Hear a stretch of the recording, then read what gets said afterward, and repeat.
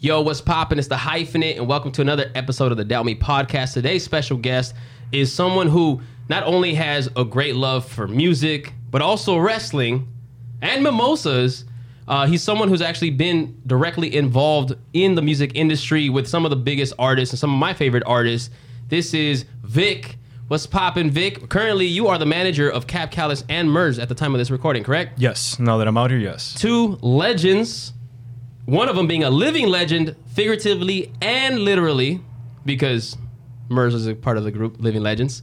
But yeah, man, how you doing, bro? It's good to see you. I haven't seen you in like 2 years. Maybe about a year. Yeah, been about a year. I don't know. I think we first met at the YouTube space when I came out here. I actually came out here to unlock it for Strange Music, funny enough. So Right. So on YouTube, if you hit over 10,000 subscribers, you get to what YouTube calls unlock the space. That allows... It sounds more dramatic than it actually is. Unlock the space. You get to visit the space. Right. But you get to use it. Okay, so YouTube actually has these really dope film studios across the world in some of the biggest cities and countries. I think in this country of the United States, they only have two, I believe. LA and New York. And New York, yeah. And then, so we live in LA, or you live in LA now as well. No, I do. We'll touch on that in a bit. But they have a dope-ass film studio here with multiple sound stages. If you hit over 10,000 subscribers on YouTube, you get the ability to go and use their studios for free. So when you get that opportunity, you have to submit an application. You have to do some online tests and stuff like that. And then you do an orientation where they actually give you a tour and break it down.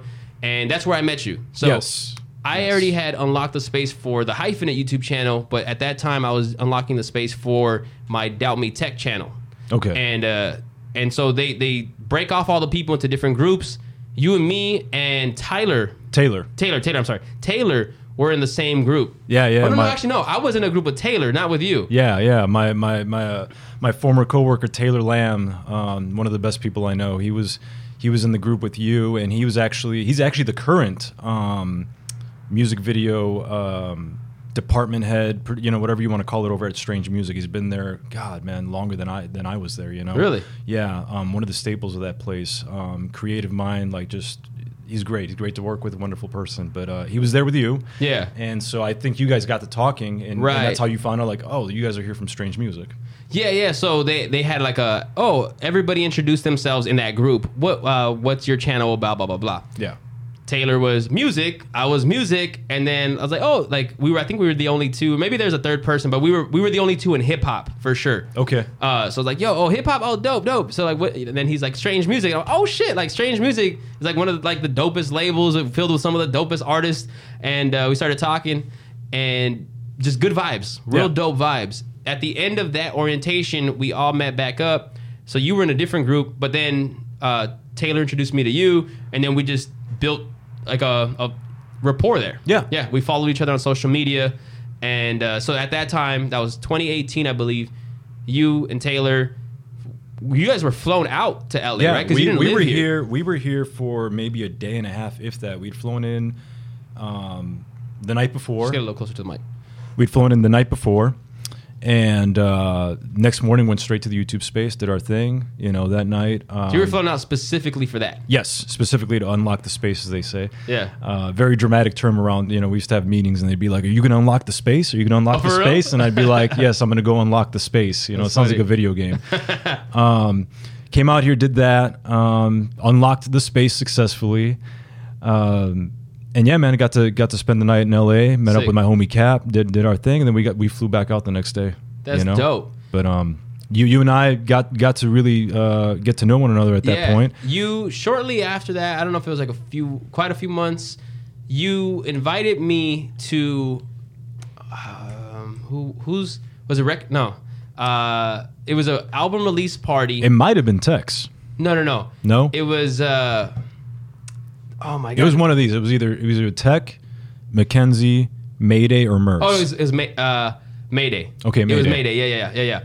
So you invited me to their album release party at Strange Music had or still has, I'm not sure, but like a sub headquarters type vibe in Hollywood. Yeah, they had an event space over at Hollywood and Highland, which is okay. So it was an event space. It was an event space, and it was right above the Dolby Theater, which is where the Oscars happen. Right. So to say that they had a killer location was, I mean, bro, I went there and it was baller. Yeah, it was so baller, like dope, like the most baller tables and chairs. It was just crazy. It seemed like something that would be in a castle. When you walked into that space, everything in there just seemed like a castle's like it was really extravagant. I used to say it looked like a fucking vampire's lair. Like a vampire's that's what I thought. Point. Like I'm like, the shit in here is all leather, all red. Like I'm like, everything is high ceilings, like there's chandeliers. Like, you know, it always made me laugh. It looked very old school Hollywood, which I think is what they were going for.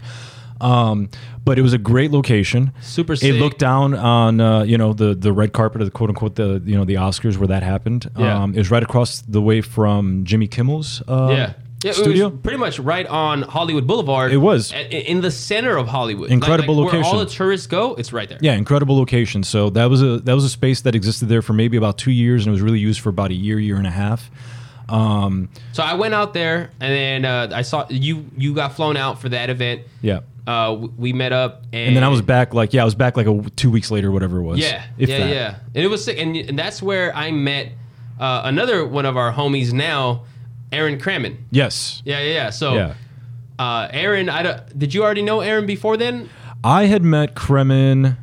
Man, you know what? Kremen actually spent 2 of my birthdays back to back with me when I was out here in LA. Oh, sick. So he had actually come out. Of course, I was drinking. He'd come out and met me and my girl one year. And then the second year, I was back out hanging out with Cap on a birthday. And he came out again and he hung out, And so, like, sick. We got to know each other. It was one of those, like, Twitter, Instagram, you like wrestling, I like wrestling type of things. And that's me and him connected about wrestling there at the Mayday event. We were both talking about, obviously, we both do music, but then we got into talking about wrestling, and it's like, oh, shit, no what? Big wrestling, man. We'll talk about wrestling, too. Yeah. But so I met Aaron there, and then you have a friendship with Aaron. Yes. Aaron and I go back probably just a year or two, but it's been a really, really great friendship. He's now one of the reasons I was able to come out to LA, because in my search of trying to get out here, he was like, well, like, I got this place, like, da-da-da-da, we end up, being roommates. Sick, bro. He's a dope ass dude. Like, his vibes are really legit, and like he's actually been in a couple or maybe one of my music videos, and he was super helpful when he came out to like be in my video. Like, he was just like an extra, but he was like, hey man, like, do you need help with anything? Like, super helpful, dope ass dude. I appreciate him. And then I've done 1 or 2 of his music videos, I believe. He gets around. In a good way. Yeah. Another homie of mine that is Marmo, Justin Marmerstein of Marmo Films. Okay. He did a video for Kremen, and Justin didn't know that I knew Kremen. So when I came out here, I told Marmo, I'm out here living with Kremen, and he's like, what? And so it's been good, man. I've surrounded myself with good people. Like, I'm enjoying it. Hell yeah. So you were with Strange. You're no longer with Strange. Right. I exited the company in March. March 6th was actually my last day there. And you were telling me off air, you exited March 6th, right before the pandemic really hit and the lockdown started happening. Yeah. And where were you going to, so you leaving Strange, where were you going to go? What was the plan? You know what's so funny, man? I get asked that a lot, and a lot of people, they either believe this or they don't. A lot of people at the time that it was happening either believed it or they didn't, I did not have an exit strategy. I did not have... You were just winging it. ...something that was going to happen. I had nothing lined up. I had just sort of reached my ceiling and my personal ceiling at where I was at. It was time for new. It was time for something new, and I need a dramatic change. I was like, I don't just need to change my job. I need to change where I'm living. I need to change a couple of things. You were living in Kansas City. I was living in Kansas City from 2012 to 2020. Like, when I've seen like Strange Music's videos and their compound, which is massive and incredible empire that they've built, it's like, it seems like it's in the middle of nowhere. Were you near like a metropolis city, or were you kind of like in the outskirts? So Kansas City is pretty small. Yeah. It's not a very large city. There's like the downtown area, Right. and then there's the surrounding sort of areas, and there's the suburbs. Yeah. Strange Music headquarters is in the suburbs of Kansas City. Okay. And it's in an industrial side of the suburbs where there's a bunch of factories and things like that. Right. So it's actually tucked away. You would never see Strange Music if you didn't know the address and went to look for it. You would wow. never see it. Yeah, it's yeah, in yeah. the suburbs. It's in Lee Summit, Missouri. It's a suburb of Kansas City. But tucked away in this suburb, they own like 2 city blocks or some crazy Yeah. shit like that. You know, The like whole city. There's the main HQ, and then right around the corner, there's the state of the art video facilities Yeah. with the studio up top. They've got their own merchandising literally across the parking lot. And then there's like 3 more buildings, and then there's the car wash. Like I think there's like 5-6 total buildings, something Wow. like that. I mean, That's impressive. yeah. It's really impressive. It's a huge So, compound. but you were living at the time. I was living in the suburbs. Okay. Yeah. I wasn't in Kansas City So, proper. how was it living out there? With this, like, because you're living in LA now, Yeah. and like LA's for the most part pretty active. Yeah. What's it like over there? It's a lot calmer. It's a lot slower, man. You still have to drive everywhere, which you know is a bitch. But Was the traffic though? Is there no traffic? it's not like The this. traffic here sucks because like at different times of the day out here in LA, you could be going like 5 miles away and it could take you half an hour. Bro, I gotta, man, let me tell you something about LA. People in LA drive aggressively for absolutely no reason. You guys have nowhere to go, and you still are driving like assholes. Yeah, we have I terrible don't drivers here comprehend for it. sure. Like, it's the middle of a pandemic. None of you have anywhere to go. And Bro, when the pandemic first started and things were super, super locked down and everybody was super scared, driving on the freeway was like, I had never felt that in my life. I was like, I can get to like the other side of LA in like 20 minutes. Yeah. Like this felt amazing. And normally before the pandemic, to do that same drive would be at least 45 minutes to an hour. yeah. And now we're back at that point almost. Pretty much. It's like it's still about an hour now to get to the other side. But yeah, like it's insane how ridiculous our drivers are, and a good reason of all the traffic that we have is the shitty drivers. It's Like most of the time, it's not even a big accident; it's a shitty fucking driver. my number one complaint, because I'm watching it happen in front of me. I don't know what it is with y'all. I've never seen this in any other city. You guys get within inches of the car in front of you, and I'm talking like 2-3 inches. And Yeah, you all. I don't and like I'm, that. I'm saying you as if it was you, No, but no, I'm saying like but everyone in here does general- it, and it's insane. And I'm watching, and I feel like I'm watching an accident about to happen every 10 minutes, and it's stressing me out. I'm like, and I'm not even involved. I'm not even in the accident, but I'm watching it happen, and I'm like, yo, this is too much. This is a disaster waiting to happen. Yeah, I'm like, this is about to happen in front of me. That's funny. But I've been enjoying the pandemic non-traffic, because if I got to go somewhere at 1 o'clock or whatever time it might be, it's going to take me 15 minutes. You know, it's not just- bad. well, the traffic now is pretty bad. So if you feel the traffic's not as bad now, like It's- but- yeah. But I feel like I'm like fuck. I was like, we need the pandemic to lock down again. I'm just kidding. I'm actually tired of the lockdown. But the traffic thing, that's actually my biggest gripe with LA is the traffic. Yeah. Okay, so living in Kansas City, then you end up exiting with Yes. no exit plan whatsoever. Just No exit plan. I just knew that I was it's like, time, it's time. It's time to find something different. Then the lockdown happens. it happens a week later. Or some And shit. you are in the music industry, which really solely survives and thrives through events and touring and all these things that require no lockdown. Yeah.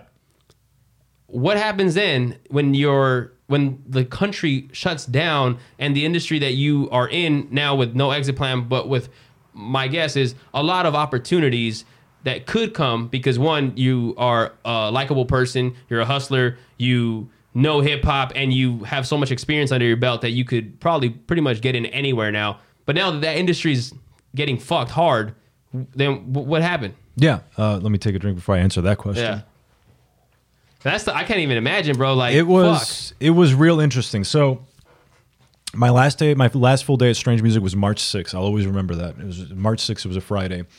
I walked out of there. I walked across the street because you're in Lee Summit, Missouri. There's nothing to do there. Right. So I walk out of the office. I got my box of all my shit on my desk that's been sitting there for years and years. I mean, classic movie shot where they just classic, walk out man. with all their stuff. I'm gonna have my best friend Caitlin send you the actual shot of me walking. have? out. Oh, bro, I that'd be was great. like walking down the hallway with my box, all my shit out of Strange Music, walking past Travis's office. It was one of those moments like, I'm out of here, I guess. Like, man, it was so long, but I walk out, and you're in Lee Summit, Missouri. There's nowhere to really go. There's an Applebee's across the street, and all of my friends, Applebee's. All of my friends at the label were like, "All right, let's go drink." Like it was like their send off to me, and I was that's like, cool. I was like, well, I don't have a job now, so let's go to Applebee's because they got $1 vodka, bullshits, whatever they got. I'm like, let's go drink. That's a great fucking deal. Yeah. Walk across the street to Applebee's, and I get hammered that night with them, and have a great time. As you should. So then the weekend hits, whatever. I remember specifically that Monday. It was the very first Monday that I did not have a quote unquote job in, almost 10 years, whatever it was. And I told everybody, I said, do not call me. Do not text me. Don't talk to me, because I'm going to wake up on this Monday and I'm going to start pouring mimosas as soon as I wake up. I said, and I'm going to not think about anything on this day. So that was your plan, was just chill. Just chill on that day. Okay. And I did that, and I had a great time, and I had to kind of like recalibrate. And so right as I was leaving Strange Music, there had been rumblings that I had put in my 2 weeks. I know I did it the proper way. I did my 2 weeks, and I said, respectfully, like, I have to make my exit, whatever. Yeah. That got around. People found out in my circle. People found out here in LA. Like, I was getting calls from LA. I was getting calls from wherever. All the artists were calling me. Someone that called me right away was Murs. Murs called me right away, and he's like, so I heard. And I was like, already. And Murs was part of Strange for a short period of time. By that time, he was not in Strange anymore, right? Murs left. He's Murs had Murs, and I wouldn't even say Murs left. Murs had fulfilled his contract by 2018. It was he had a 1 album deal or a three. Oh damn! He put that many out. Well, you know what? Actually, I might be mistaken, and he might have to correct me on this one. He might have had 4, but Murs Day may have counted towards his contract. Okay. He did 2 Murs Days. He did one Murs Day and then 3 solos. Did he, bro? First off, I'm a fan of Murs. He dropped 3 albums. I must have missed. He dropped Have a Nice Life in 2015. Then I believe 2016 was Captain California. He was a part of Strange on that album? Yeah. Wow, that feels like so long ago. Yeah. So he came in. He came into Strange Music 2014. Right. And did Murs Day. And during his tenure at Strange Music, did Murs Day, did the Collables albums. Mm-hmm. Did Have a Nice Life, Captain California, and then he ended on A Strange Journey into the Unimaginable, and that was the album he did with Seven. Holy shit, that time frame went by so fast. And now, like, I don't want to be mistaken, but I could almost swear that in his case, Murs Day counted towards his contract. Okay. I don't want to be wrong on that, but I could swear that's what the case was. That was a dope album. I think it's one of the most near perfect albums that the label has ever released. The production, the verses, the balance, the styles and cadences, it's just so fresh. Yeah. Such a great album. Real, like, you know what my favorite thing about that is? The real Beastie Boys, like, callback. Like, they're rapping back and forth, they're throwing it to each other, man. It's I get that vibe. That's sure. The most fun album. That's a great album, man. I can't wait till they hopefully do a second. I don't, who knows. Sick. But so Murs calls you. Murs calls me. We had thankfully been really good friends since 2014 because of my time at the label. Sick. Calls me, and he was really just checking up on me. He was just dope. like, hey, man, like, I heard this happen. Like, how are you? Like, what are you doing? Like, and then he asked me something that, no one had really asked me. And he was like, what do you want to do? And I'll never forget, I was sitting on my kitchen island counter in Blue Springs, Missouri, in my apartment by myself. Because I used to sit there all the time, and I was just on the phone, and I was like, and I kind of like breathed, and I was like, well, man, I was like, you have a lot going on. You've always had a lot going on. I was like, you are so insanely busy. You don't have a manager, though. I was like, and I've known for years that you've needed a manager. You've needed one that sticks around, that, like, He didn't have a manager? He didn't have a manager at the time. Okay. And actually, he might have not had one for a while, to be honest with you. Wow. And I was sort of like, like, what is that? Like, and he's like, do you want to be a manager? And I was like, I feel like at this point in my career, I have the experience to manage almost anybody, because a lot of what I did involved the same aspects and skills, the same responsibilities. I'm like, the same exact responsibilities, And what was your title in Strange? So my official title was digital media manager. But you did a lot more than just that. Yeah. It was the thing about Strange is that most people there are wearing multiple hats. Right. You know, and I feel like that's the way at a lot of indie labels, a lot of other places. It's just the way it goes. That's the way I was. I managed a department at which one time had 8 people. So I was managing 8 to 9 people in the social media department. So we handled all of the social media marketing, the digital marketing, the rollouts for albums, singles, music videos. If there was a show, if there was a tour, I was the lead of the YouTube channel. I was the lead of, I remember at one point, I never realized quite how much this department did, and I'll always be thankful and grateful to them, to everyone who always worked with me.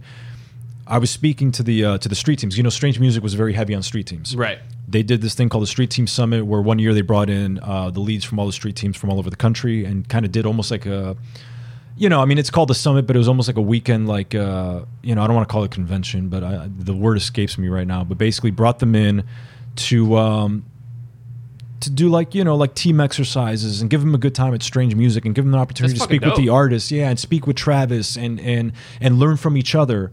And I think it was a great thing that they did.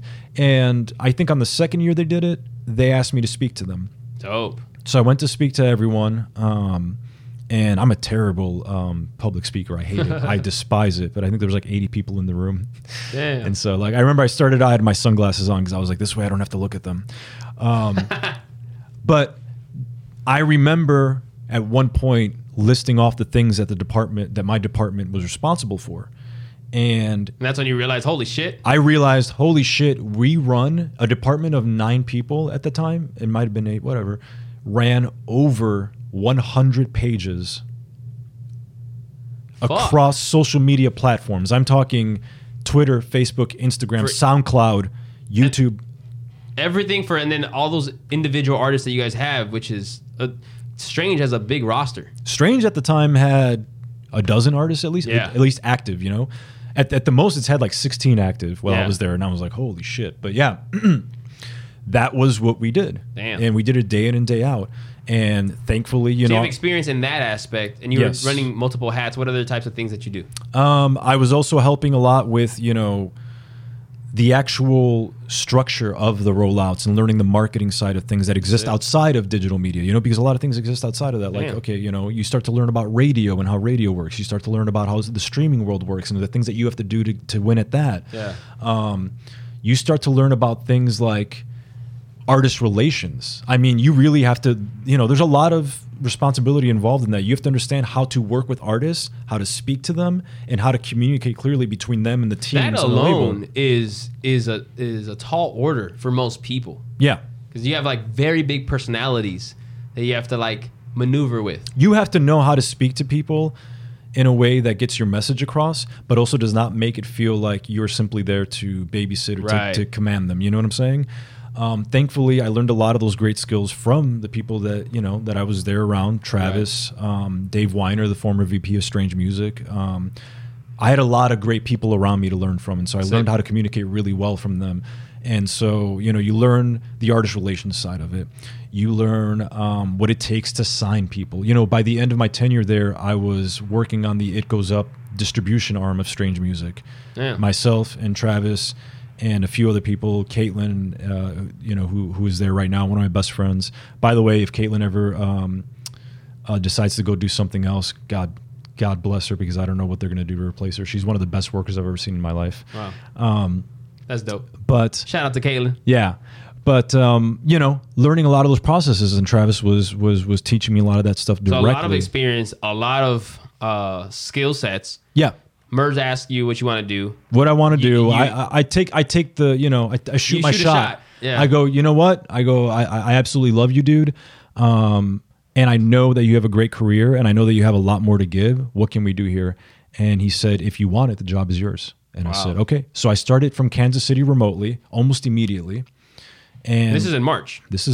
And we started small, We started, I think, the week of his birthday is when we started. Because his birthday is March 16th, Merz 316. Right.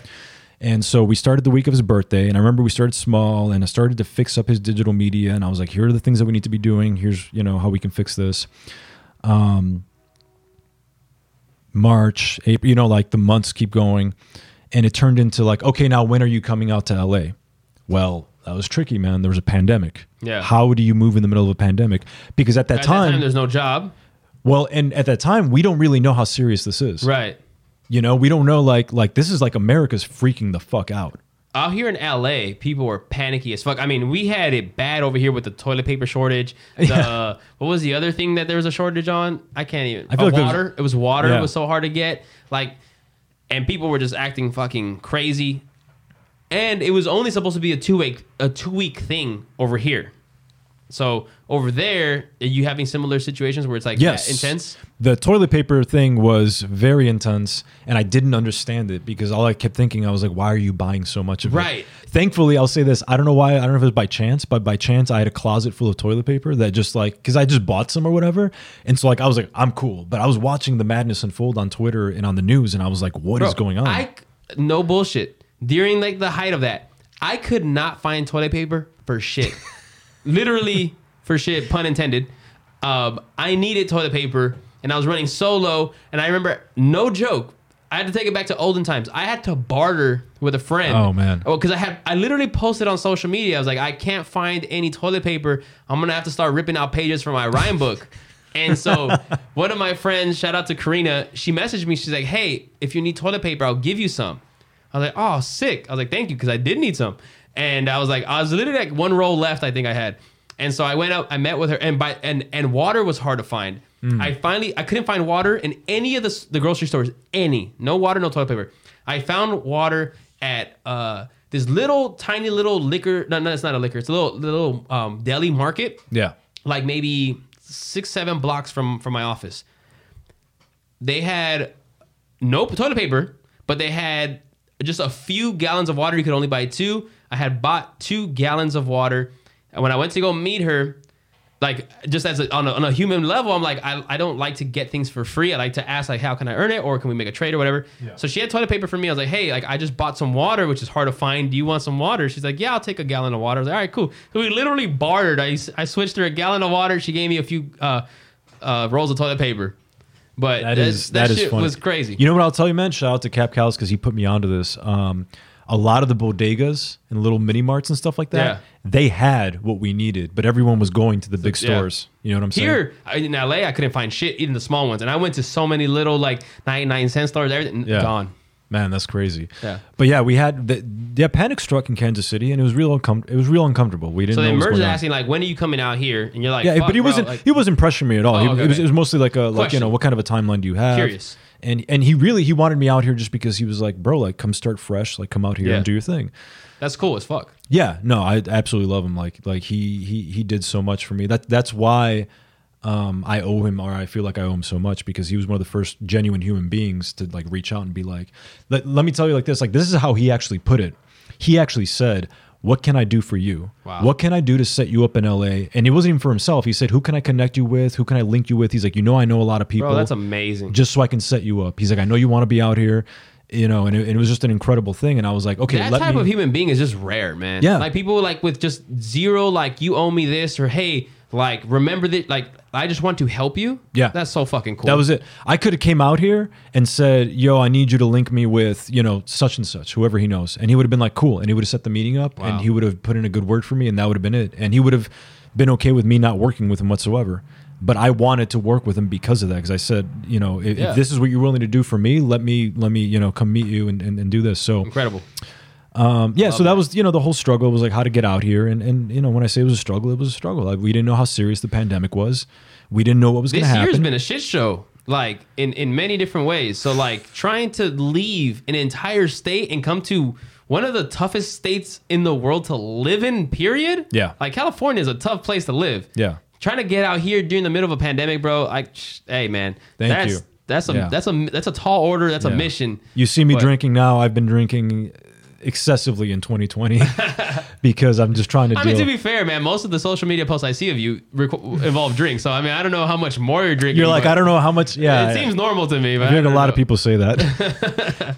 Recognize likes to give me a lot of shit like that. It'd be like, you'll be like, are you really drinking that much more? Or is it the same? Is it the same? It looks the same to me. But, yeah, man, that was, we hit the ground running. And it's been a really great relationship, a give and take. It's been a partnership in a lot of ways. Right now we're in October, the end of October Yes. 27th. You moved out here when? I was out here August 18th was, I think, the day I was here. So about 2 months ago. It's been about 2 months. So Murs asked you when you coming out.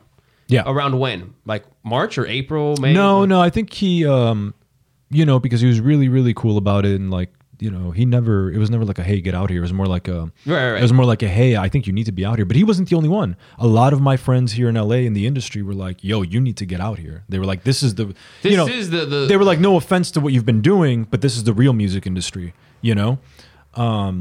And I have to and there was no offense taken because in a lot of ways I feel like, I spent 10 years working in the music industry, but I feel like I'm starting again. I really am. And well, that's, Strange is a very unique beast in how self-sufficient it is. Yes. And how it creates its own opportunities where it's at.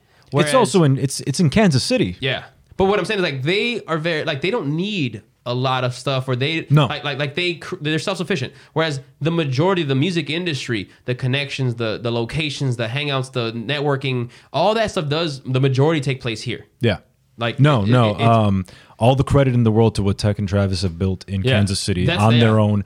They don't need they are their industry. They do not need the industry, and they've been saying that. As someone in the industry, where more opportunities need to be present in order for you to excel. Yeah, LA makes sense. Right. It's because it's for the personal opportunities, exactly. Right? I'm no longer tied to a label. I'm no longer tied to something. I got to go. And did you see that immediately? Like, yeah, that makes sense. I need to be there, or was it? Yeah, it was immediate. And I'll be honest with you, man. I had been coming out to LA for a couple of years already because of the Strange Music Hollywood space. Yeah.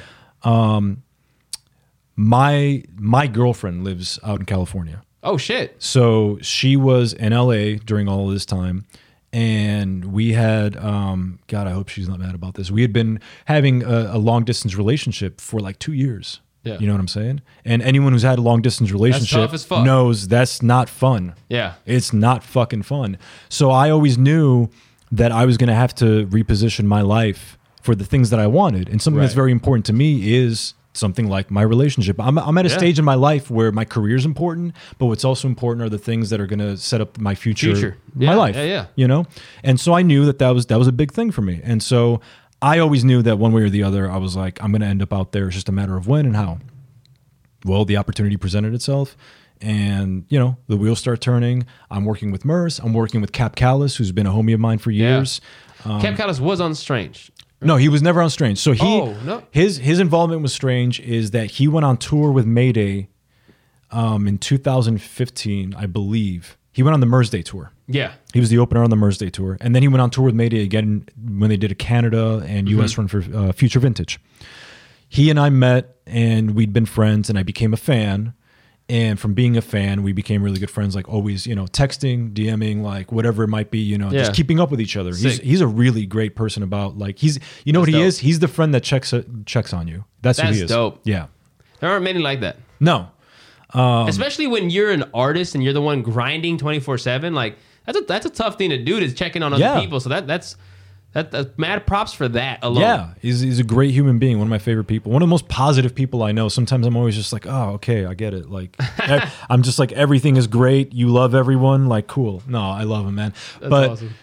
He and I became great friends, and it was during the same time that I was aligning things with Murs, and I was making my exit at the label that Cap was like, do you want to come on and help me? And I was like, I would love to. I would love to guide you in your career as best as I can, using the knowledge that I have and whatever, Most artists need help. Yeah. Not because they are incapable of doing the things, but they have too much going on. Yeah, it's hard for an artist to take on all the other aspects that are not the creative. Like artists, for the most part, thrive in the creation of their art. Having to that's one thing where like me, I do the majority of everything that I do. That's the part where like I struggle with, but also I also am like naturally like an entrepreneur businessman. So like it's also like not that bad, but I do see like doing all the business stuff takes away from the art, and then doing all the art takes away from the business stuff. So it's a mission. It's a give and take. And some people can do it, man. Yeah. Some people can do it, and then they reach the point that they can't, and then that's when they know. Yeah. You know what I'm saying? I think that the biggest mistake a lot of artists do is that from the get-go, they say, I need a manager. I need a publicist. When they're I not need ready this for and that. And it's like, you don't need any of that shit, bro. Like trust me, you don't. Like there are times when you got to grind a little bit harder, a little bit. You know what I mean? Like just don't be too lazy. Yeah, no, but you don't need it. Like, who are you that you need that? Yeah. It sounds harsh. No. But that's exactly. It's like you can handle that. Yeah, you can handle it. Do it. Yeah. You know who's so great at what he does, and he from my knowledge does it all on his own. Echo. Oh, really? Echo, to me, is an example of an artist that has really understood and captured his audience and knows, just, man, out the gate, every single video that this guy does is just a success. Every song, like I look at his social media and I'm like, you have your fans. You got them. That's sick. You know, he really figured it out. And I think he's someone that a lot of people need to look at and you know, don't emulate everything he's doing, please. But, But it's a decent blueprint to look at. It's a good blueprint to look at. Like he really got it, man. It clicked with him very quickly. And I keep an eye on all the things that he's doing because he's very creative. He's one of the most creative minds I've seen, man. These music videos he's doing, and he taps into things, and he taps into pop culture. You know, he's a very good what do they call that? Culture hacking, like you know, when you're like, oh, I'm gonna do something with comic books, I'm gonna do something with movies. He's very good about that. But he has his finger on the pulse. Yes, and he's very good at it, but in a very genuine way. So a lot of love to Echo, man. That guy's doing it. That's dope as fuck. Yeah. But yeah, so that's just an example of someone who can do that. But going back to Cap Callis, man, someone who makes genuinely great music. Yeah. You know, amazing music. And I've never quite understood, you know, we would have these conversations, and I'm sure it's frustrating to him for me to say to him, your music is so good, why don't you have more fans? Right. Because he would kind of look back at me and be like, motherfucker, like that's what I'm trying to figure out, you know? But I've been, I've been preaching about this dude for a very long time, and I'm very happy to see him working. He just dropped a project yesterday. Oh, shit. What's it called? Black Mass. Black Mass. 8 tracks. It's streaming everywhere. It's on Spotify, Apple Music, all the good stuff. Produced by Optics. Black Mass was his special sort of like Halloween project. I just listened to it on the way here just to kind of like, you know, get it back on my mind, and I'm like, yeah, man, like this dude like is always putting in the hard work. You know what I'm saying? So he so real quick before we go on that, Murs asked when you coming out. I just went on a tangent. No, that's all good. Because it's all great, but I also too kind of want to. Okay, so Murs is the first person you started actually managing though. Yeah, Murs and Cap, like honestly, like almost about the same time. Oh, okay, sick. Yeah. But you shot, like, the idea of becoming a manager, you shot that to Murs. To Murs, yeah. And then Murs is like, you got it. The Cap Callis thing, did you shoot it to, like, was that an idea you brought to him too? I think Cap just kind of organically brought it up once and was like, you know, was that something you'd like to do? And I was like, let's go. You know, I have always been very confident in my abilities to be a manager. Dope. Because like I said, all my years working with artists, I know I can do artist relations. I've been doing that. I know how to do the whole, you know, I know how to speak to them. And it sounds like, I know how to speak to them. No, but I mean, it's a skill set. It is a skill set. It's not just being able to speak like on a personal level. Like that's a whole, like I mentioned earlier, like you have like not only personalities, but then you also have to like, there's just, when it comes to artists and like their career path, there's so much going on. Yeah.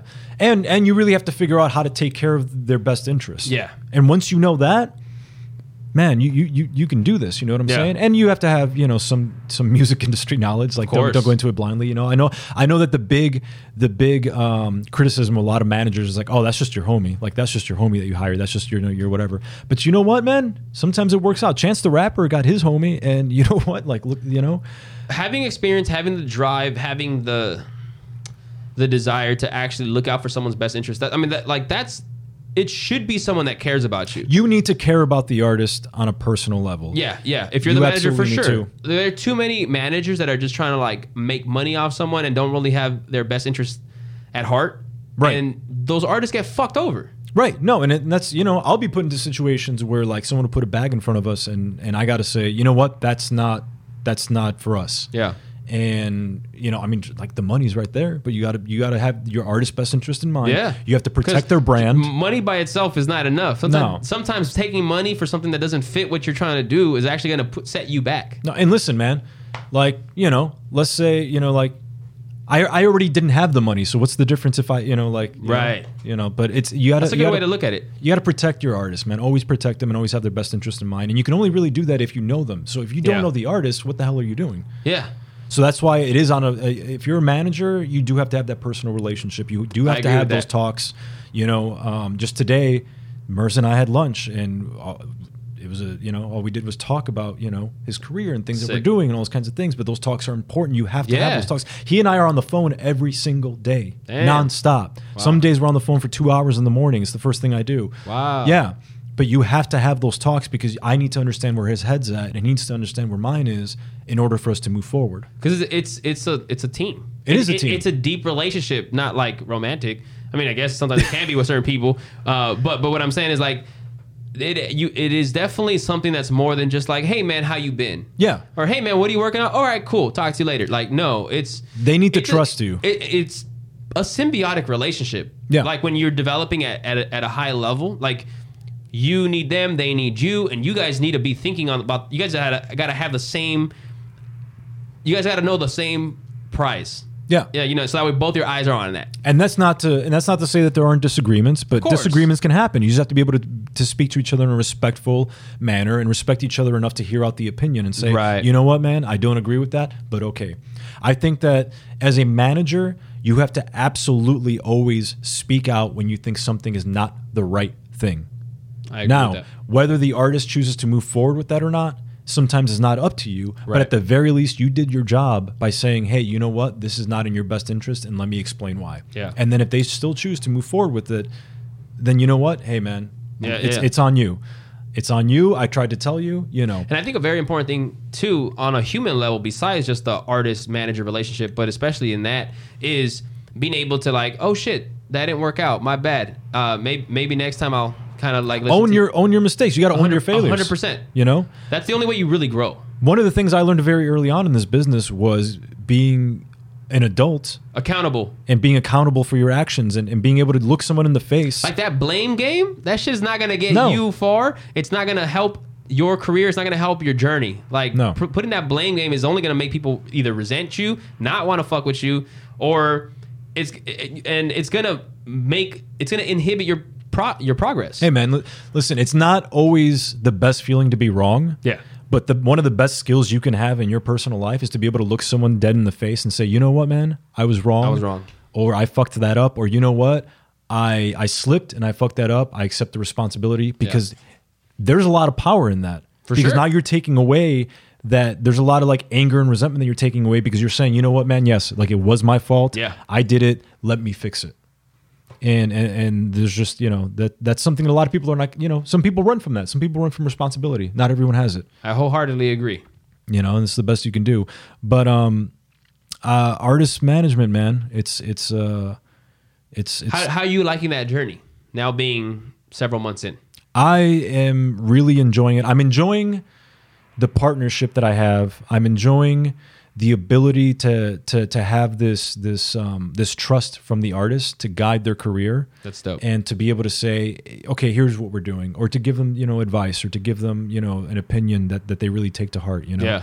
I appreciate that they can come to me and they'll say, hey man, here's the song. Like, what do you think should go on the album? I think that's a great thing. Yeah. It's been that's a huge compliment outside of just being a working relationship. Oh yeah, yeah. I mean, and I like you know me. A lot of people know me. I'm a fucking rap fan. Yeah. So to be involved in that aspect is great. And you like a lot of different music besides hip hop. Like I've seen you post up music that's not hip hop related, and I fucks with that music too. So I'm like, this guy actually has good musical taste outside of just hip hop, which is dope. My dad every Sunday would play music in the house. He would wake us up with the music. It drove me insane. It'd be like 8 a.m, whatever, and he'd be playing music.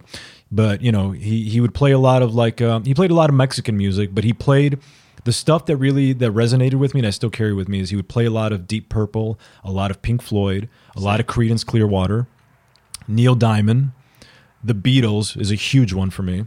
He played a lot of this music in the house, so I grew up with it, so it stuck with me because it makes me feel like I'm at home when I listen to it.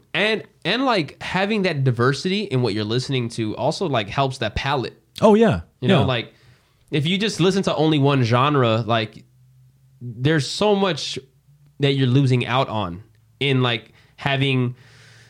You need to know how to write a song. Yeah. And you're not going to learn that from just listening to rap. That's facts. So I always talk to rappers, and most man, you'd be surprised at how many rappers I know that do not listen to rap. I love hip hop music. That's my number one favorite genre to listen to. But like I would say on a percentage of how much I listen to hip hop, it's at the maximum 50% of my time. At the maximum. But I love listening to like metal, 80s freestyle music, a lot of like Bon Jovi, like just classical music, man. Like my Spotify playlists are so, even just score music, like just listening to film score music gets me hyped. Oh yeah. Like I'll listen to the Matrix score soundtracks, the Pirates of the Caribbean, like just all that shit just like just helps me expand the mind, and it's also helped me on a production side as a producer myself, like being able to make different types of stuff. Like I've made stuff that's not even a hip hop at all, and it's like score. Or like for no reason, just like I'm just feeling it. And then from there, I'm like, oh, I should make a beat with some of these sounds that fit more score music and not really hip hop. And then it ends up. But you also learn, you know, like some dude, some of these kids like come into rap and they're like, all right, cool, 16 bars hook. Yeah. And it's like they never learned about like writing a bridge, right? Like, you know, like song structure, those kinds of things. Not that they can't succeed without it, but like if you learn that, you've really mastered the art of songwriting. All the great artists listen to everything. Yeah. Like they really do. Everything. Yeah, man. Get some Fleetwood Mac in your life. Hell yeah. Yeah. I think I even saw, did you post up like a Britney Spears track or something? Or no, not Britney Spears. There's someone that was like a pop song that you posted. I think it was pop, right? I don't know. I feel like there was something you posted recently. Maybe it was, what was it? Or a dance song. I forgot what it was, man. I remember you just posted something on a story. Yeah. It was on a story. I can't remember what it is. I post a lot. You know what's so funny? I like those memes that are like, oh, I'm posting on my Instagram story the music I listen to as if anyone cares. I'm that person. I'm always like, here's what I'm listening to. Yeah, What I'm listening to. I can't recall what the fuck it was. Maybe it was Shakira? Maybe it was Shakira. Shakira. And I was like, but that's what it was. And I was like, yo, that shit's a banger. The homie knows. That shit's a banger. I love Shakira, dude. I grew up with that music too. You know, she was huge in Mexico. Yeah, she's incredible. She's an amazing artist and like great dancer as fuck. Yeah. Also, like at one point had the most likes on Facebook. So that was like, I remembered that because I was like, I got to figure this out. But yeah, sick. But yeah, man, like, you know, I talked to what was the first hip hop like song or group that really resonated with you where like you played that shit on repeat? Run DMC. Sick. Run DMC was the very first time I remember hearing hip hop to this day.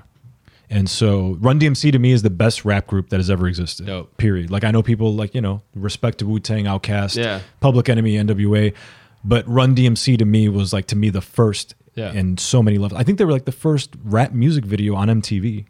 I'm almost positive they were, but Run DMC has resonated with me my entire life. And then after Run DMC, it was LL Cool J, who to me is like the GOAT.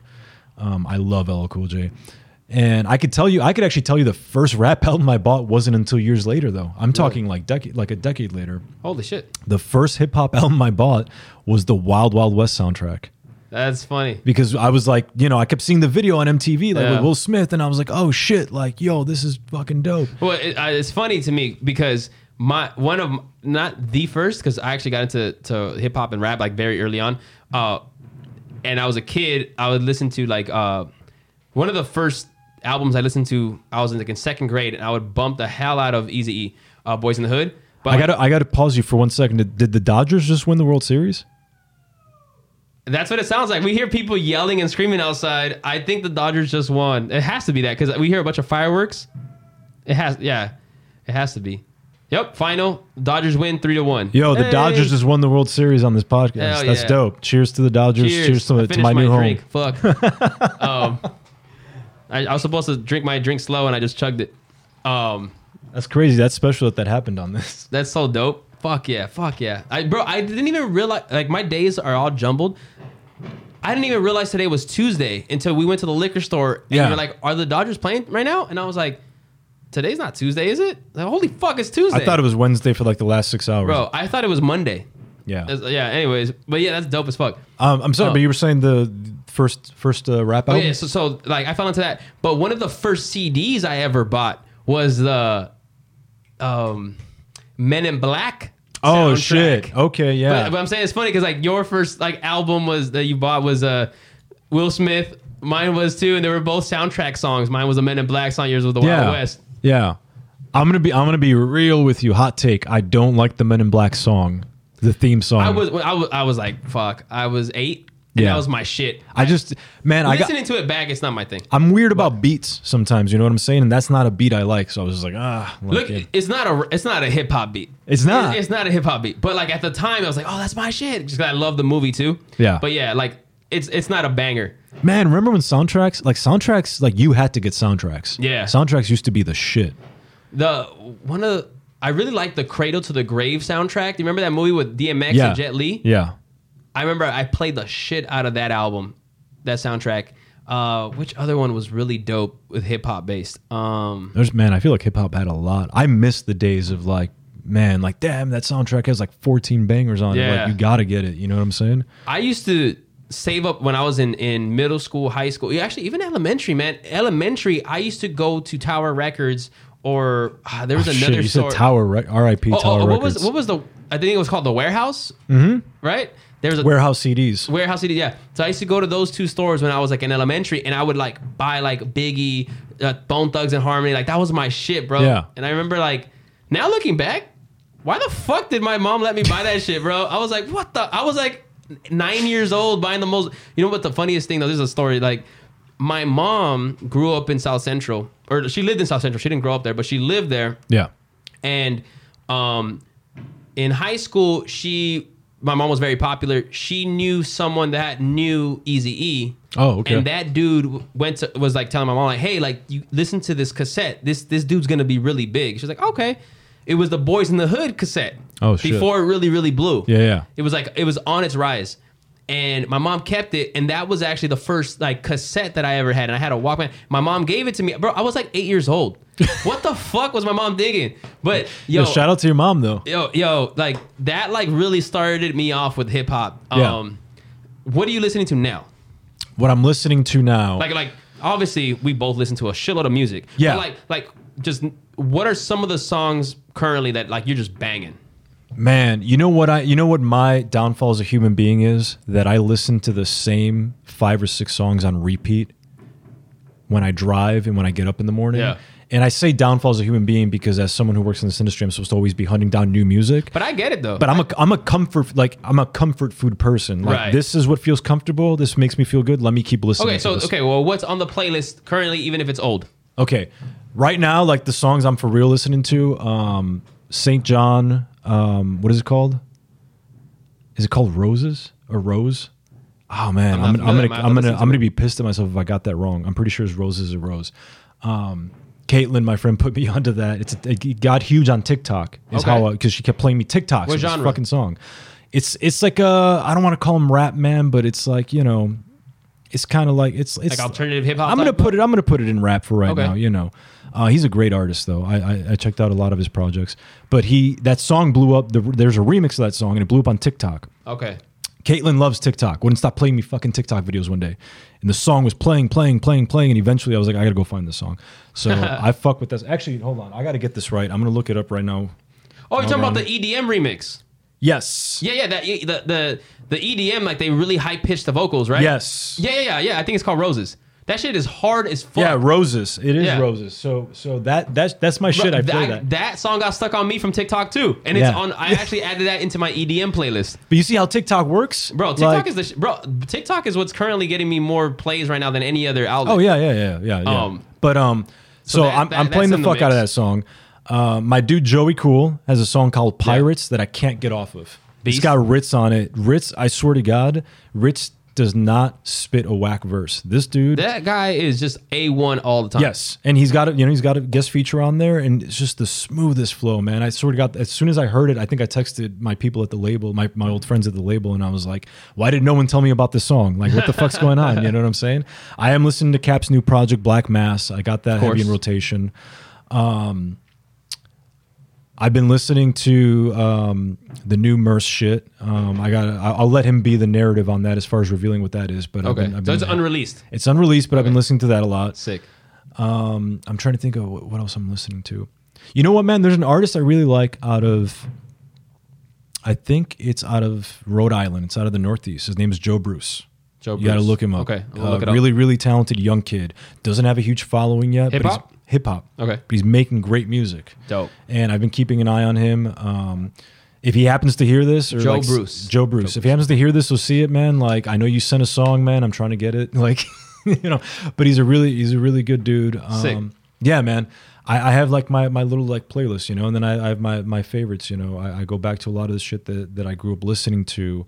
You know, I started listening to a lot lately was Bone Thugs and Harmony because I fucking love Bone Thugs. I always man. go back to them. I'm always like, you know, They have just so many great songs.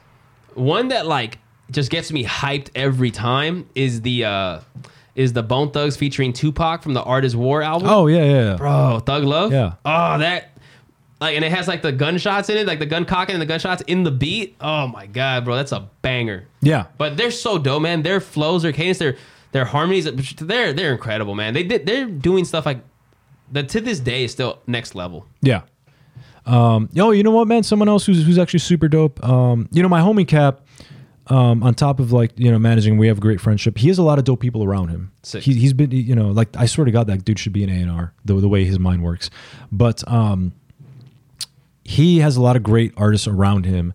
Nico Is, which is an artist that is, I believe he's signed to Talib Kweli's label. Oh, dope. Nico is one of the hardest spitters I've ever heard. This dude can spit in 3 languages. Oh shit. Yeah, he's on Cap's new shit on a song called Poltergeist, but he has such a voice, man. He comes on the mic and he commands the fucking room. That's this sick. dude kills it. Ash Riser, who's out of LA. Ash Riser? Ash Riser. He's Ash worked with Riser. Top Dog Entertainment a lot. He's worked with Kendrick Lamar. Sick. Great artist. Can sing, can produce, Man. can do it all. Self-Provoked, who's another artist out of here, Yeah, out yeah, of yeah. California. You know Self-Provoked. Yeah, I know Self-Provoked. So he's the shit. Cat put me onto him, and I was like, he's yo, I dope. was like, dope flow. Yeah. Consistent. Yeah. Man. you know, I'm trying to tap into like a lot of stuff that maybe I wasn't aware of before. You know, Mers has a little homie from around the way. I think he goes by Kojo. And there's so many dope artists out here. There is It's like like this insane. is It's insane. How name many, them. You know, like yeah, like it's hard to keep up with, but it's great. That's the great thing about it. Yeah. It's like, and it's like, there's a part of it where there are too many whack rappers chasing the wrong goals that are here taking up the space. Yeah. Like, it's oversaturated here. But then at the same time, on the flip side, there are definitely a lot of really dope artists out here. Yeah. For sure.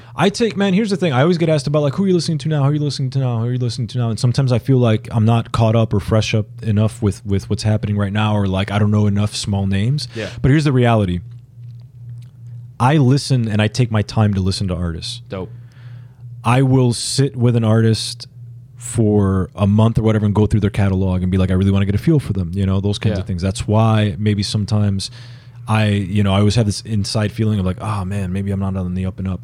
But let me tell you something. Everyone in the industry is so hungry and so desperate to find the next big thing that Right. isn't known, that they'll just start taking any artist on and just being like, okay, like that artist, without really ever listening or doing some artist development, right? Right. But everyone just always wants to be the person that discovered the next big thing, Yeah. without any real, knowledge of what that artist is or who it Yeah. is, So I try to take my time listening to projects and listening to music. Also, man, here's something that maybe not enough people talk about, and I think Mac Lethal. Mac's a really good friend of mine from back in Kansas City. Incredible artist, Monster, bro. He's a monster. Been doing this for years, man. I love the dude. He said this once, and it resonated with me. And I think he said that as an adult, your listening habits change, not even on a behavioral level, but like your brain, like it actually just changes the way that you listen and accept music and all those kinds of things. And I think that's very true, man. I'm 32. I have no problem saying that I don't listen to music the same way I did when I was 22. I just don't. I don't consume it the same way. That doesn't mean I love it any less. It just means like, man, In what way would you say you consume it differently? I think that now, when I was 22, I maybe was rushing to the store to go buy music, come home at midnight, listen to it till 2 a.m., whatever, headphones on. Now I'm like, man, I just had a long day. I'm going to listen to this project in the morning when I get up or something Yeah. like that. You know what I'm saying? It doesn't mean I love it any less. It just means that like my behaviors, Yeah. That makes sense. I got other things going on. So I do listen to it a little bit differently, And I think that we as a society, we really have changed the way we listen to music. If you take a look at it, actually, when the pandemic hit, streaming numbers went down. Did they really? Yes. because now suddenly people weren't driving to places. They weren't going to the gym. They weren't doing all these extracurricular... The places where they mostly consume. They weren't doing all these extracurricular activities because we discovered that people listen to music passively. Right. That's for sure. And so all these playlists that people like were curating and being so careful about, all of a sudden streams went down. Wow, that's actually... Streams went down. I never even thought about that, but that makes so much sense. People they just weren't consuming music the same way. You know, you're at home all day. Yeah, now that you mention it, I started listening to way more podcasts than I listen to music now. Yeah. Yeah, that's crazy. Yeah. So like, and I remember like when that hit, everyone was trying to figure it out, and it was like, yo, it's so simple. Like we're just not doing the same things. Right. And a lot of people do listen to music passively. Yeah. A lot of those people who are like, man, the beat is so dope, but never listen to the lyrics. Like those are those people. Right. But those are the people who consume music. Yeah. You know what I'm saying? So it's just it's very interesting, man. But yeah, I think a lot of people are so desperate to be A&Rs that just always want to be like, yo, I discovered this kid and I discovered this person. I think, you know, man, it's great. Like everyone do what you do. You know, I'm gonna do what I do and have confidence in the things that I do. And you know, maybe I haven't discovered the next big thing, but I don't need to. I'm working with incredible artists that I trust and that I love. Yeah, man. I mean, you got just directly managing right now. You got 2 fucking great artists. Like that, you know, man, that's awesome. Yeah. And I think we have a lot of great things set up for the future. Who knows what's going to happen because of the pandemic? You know, the pandemic hit and it took away, first of all, most importantly, it took away money because it took away touring and shows. Which is the only real way that artists survive. Right. It took that away, and all of a sudden, everyone was shuffling and trying to figure out what do we do next. Yeah. And then what we saw was literally everybody flooded the streaming market. Right. Live streaming, not, you know. Right. No, yeah, live streaming, online. Everyone said, well, we're all going to do Twitch. And man, I have friends over at Twitch and people who work within the space, you know, like the great Sarah Dope. A lot of people know her. She works within the space of live streaming and video gaming and partnerships and brand partnerships. But her world got flooded. You know, the people over at Twitch that work with us, they got flooded because suddenly every big artist in the world wanted to be on Twitch because that was how everyone was going to make money. Yeah. You know, and it was kind of like, how do you figure it out? Now we're in the space where now everyone's doing these live stream shows. Yep. Is it the next, you know, answer? No, it's not. I don't think shows have to come back. They're going to have to come back. There's a drastic difference in, like, you're not watching online and buying merch. No.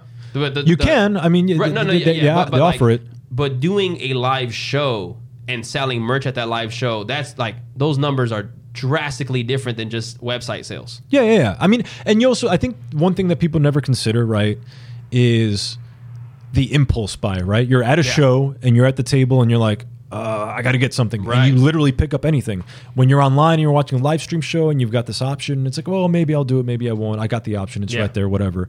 But the impulse buy is very powerful with the merchandise, you know? For sure. 100%. But that said, I think shows are going to have to come back at some point. I don't think they're coming back as soon as people think. I think people really have this idea that they're coming back like really soon, and I'm like, no. I'm like, you don't understand. Like they're for real not coming back. It doesn't look like anything's really going to start happening till maybe summer of next year. Yeah. I mean, yeah. And so for right now, everyone's trying to live streaming game, and I think it's great. You know, I mean, I think that is important though for people to find a way to find, like, there are many people that are like, well, I don't know what the fuck to do now. Well, try. Yeah. Well, try live streaming. If that doesn't catch your attention or it's not working for you, then okay, find something else. But like that is important to really adapt with the times. And that's right now, unfortunately, what the time is. Yeah. And I think what you're going to see is you're going to see artists trying to figure out how to do live streaming their way. And that's going to be the key, right? Because everyone's live streaming, but how do you do it in a way that that you stand out?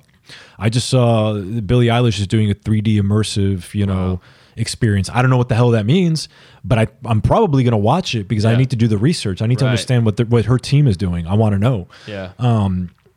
Other independent acts, Twisted, Magic Ninja Entertainment, they're doing their own live stream. I think even like this week or something like that. And I saw them promoting it like they're doing a music video for every song of one of their old albums. And I was like, well, that's a unique take. Like let me check that out. Let me see what they're doing. You know, I think it's important to keep on the up and up on that. You know, Strange Music is doing their live stream. You know, I saw a trailer for that and I was like, Jesus Christ, look at that fucking stage. Like, it's huge, bro. Like, but it's just like who's gonna figure out how to do this the best way, right? You know, and run with it. Yeah, and then run with it. And so I think it's just the artist that's going to know their audience the best and know the technological capabilities, you know? Yeah, definitely, man. What Okay, so that's music. I want to go into wrestling now. Because Okay. you're a big wrestling fan. I am. As well. Yeah. And you stay active with not only like WWE, but you stay active with like AEW, even some of the independent. Yeah. When did you get into wrestling? What was like that moment that like wrestling was like, holy shit, this is fucking awesome, and you became an actual fan? I remember I was in I think I was in third grade, maybe second or third grade. And WWF had just ran WrestleMania 13 in Chicago. Sick. And that was a really significant WrestleMania because that was when Austin and Bret Hart had their match. The turn. Match. They had the turn. When he got all bloodied up and passed out, didn't tap. So I remember being at school the next Monday or whatever, and one of the kids... Did you watch that or no? No, I didn't even see... Nothing at all. Yeah, didn't know about wrestling at the time. A kid had come to school with pictures because he had gone. He was showing the pictures off in the schoolyard like before class. And he was like, oh, here's me. And he was like walking alongside Austin as Austin was coming to the arena. Oh, shit. And he was like, da-da-da. And I remember seeing the pictures, and I remember just being like, who is that? Like, I don't understand that. And then I went home, and Raw was already on USA at the time. Yeah. So USA was on cable. And I remember like finding it. And I remember like, okay. And I just started watching. And immediately I was like, I was hooked. And Stone Cold Steve Austin is the reason that I watch professional wrestling. Mine too. Yeah. So this was during the time... I don't know if it was shortly after or shortly before. I think it was shortly after. He went through, storylines where he was tag champs with Dude Love. Yeah. And then he was tag champs with HBK at some point. And then he was battling the Nation of Domination, for the Intercontinental Championship. And all that was leading up to his eventual run between the late 97 and 98 when he did against Shawn Michaels at WrestleMania 14. My first WrestleMania that I ever watched at home was WrestleMania 14. My parents ordered that for me. One of my favorite memories ever as a kid, and that was when Stone Cold Steve Austin won the championship for the first time, the World Heavyweight Championship against Shawn Michaels. It was Shawn Michaels' last match for a long time. Yeah. Well, that was his like retirement. Yeah. Yeah. He didn't think he was going to come back. Right. He was injured, and he didn't come back to wrestle till 2002, I believe, or something like that. But anyway, that was such a significant thing. And so from 97 till about 2001 or 2, I watched religiously. And I just had this talk with my friend because we were talking about wrestling. Yeah. I dropped off, and it's so funny because I was old enough to understand it wasn't real, but I just didn't like it so much. I dropped off when Austin became a heel with the invasion angle. Yeah. And he was the like WCW invasion. And he was angle. like McMahon's buddy. Yeah. He had the red skull now. I dropped off because I was like, oh, I'm not feeling this. Bro, I was so pissed. I was so pissed, man. I was so pissed because I was like, how fucking dare you put him with the enemy? Yeah. Like McMahon is the worst. Yeah. And like but there was a lot of comedic value to it for sure. And like he's even talked about it openly, like that helped him like open up a part of his career that he never could have done had he stayed in the same spot. So going back to that and listening to his interviews, I can appreciate that part of him now. But yeah, when I was there and watching it, I was like, when the fuck is he gonna stun McMahon? Yeah. When is he gonna go back to saying, haha, this is all a joke? And it just lasted so long, I was so fucking angry. Yeah. He was fucking awesome still, but he was a dick. Yeah. And if I'd watched it through my eyes now, like now being, way later down the line as a wrestling fan, I would probably enjoy it now because I would appreciate the performance that he put on, as a heel. But at the time, I just wasn't feeling it. So I dropped off for probably about 2 or 3 years. And then I ended up coming back into WWE. And as I got older, my reasons for liking professional wrestling changed as the older I got. Because it went from just appreciating the performance and like, oh yeah, it's pro wrestling. I started to appreciate the athleticism. Yeah. And I was really watching it through the eyes of these guys are doing stuff that I could never do. These are real athletes, and they're doing phenomenal work in the ring. They wing it. Sometimes kind of wing it. I mean, they do, but like they communicate in the ring, but it's live improv choreography. Yeah. At a high fucking level. At a high level. They're telling stories with their bodies, and it's incredible, and I appreciate it. And if you really are like someone that's really into wrestling, you see that there's an actual psychology to the story being told through the match. Yeah. Like it's not just bang, bang, fall, get up, bang, bang, fall, get up, pin. Like the great ones are telling a story in that match that's like an art form in its own, aside from the actual physical moves. Absolutely. You know what, man? I was watching there's a thing on the network right now. It's like The Undertaker versus Randy Orton. It's like Untold. They just aired it on Sunday after Hell in a Cell. Yeah. I watched it. And during it, all I could think was, this is why I've always found a marriage between music and professional wrestling. I always carry the things over because there's so many things that you can carry over, man, from a creative standpoint. I can see that. Professional wrestling has what they call promos and vignettes. Yeah. I based so much of my work because I did a lot of producing of like promos and promotional videos, throughout the years. Yeah. A lot of that work is based on what I understood from professional wrestling, taking the dramatic aspects. Don't fucking understand the level of not only intelligence, but the level of being ahead of the game of Vince McMahon. Yeah. The vignettes, the teasers, the trailers, the promos.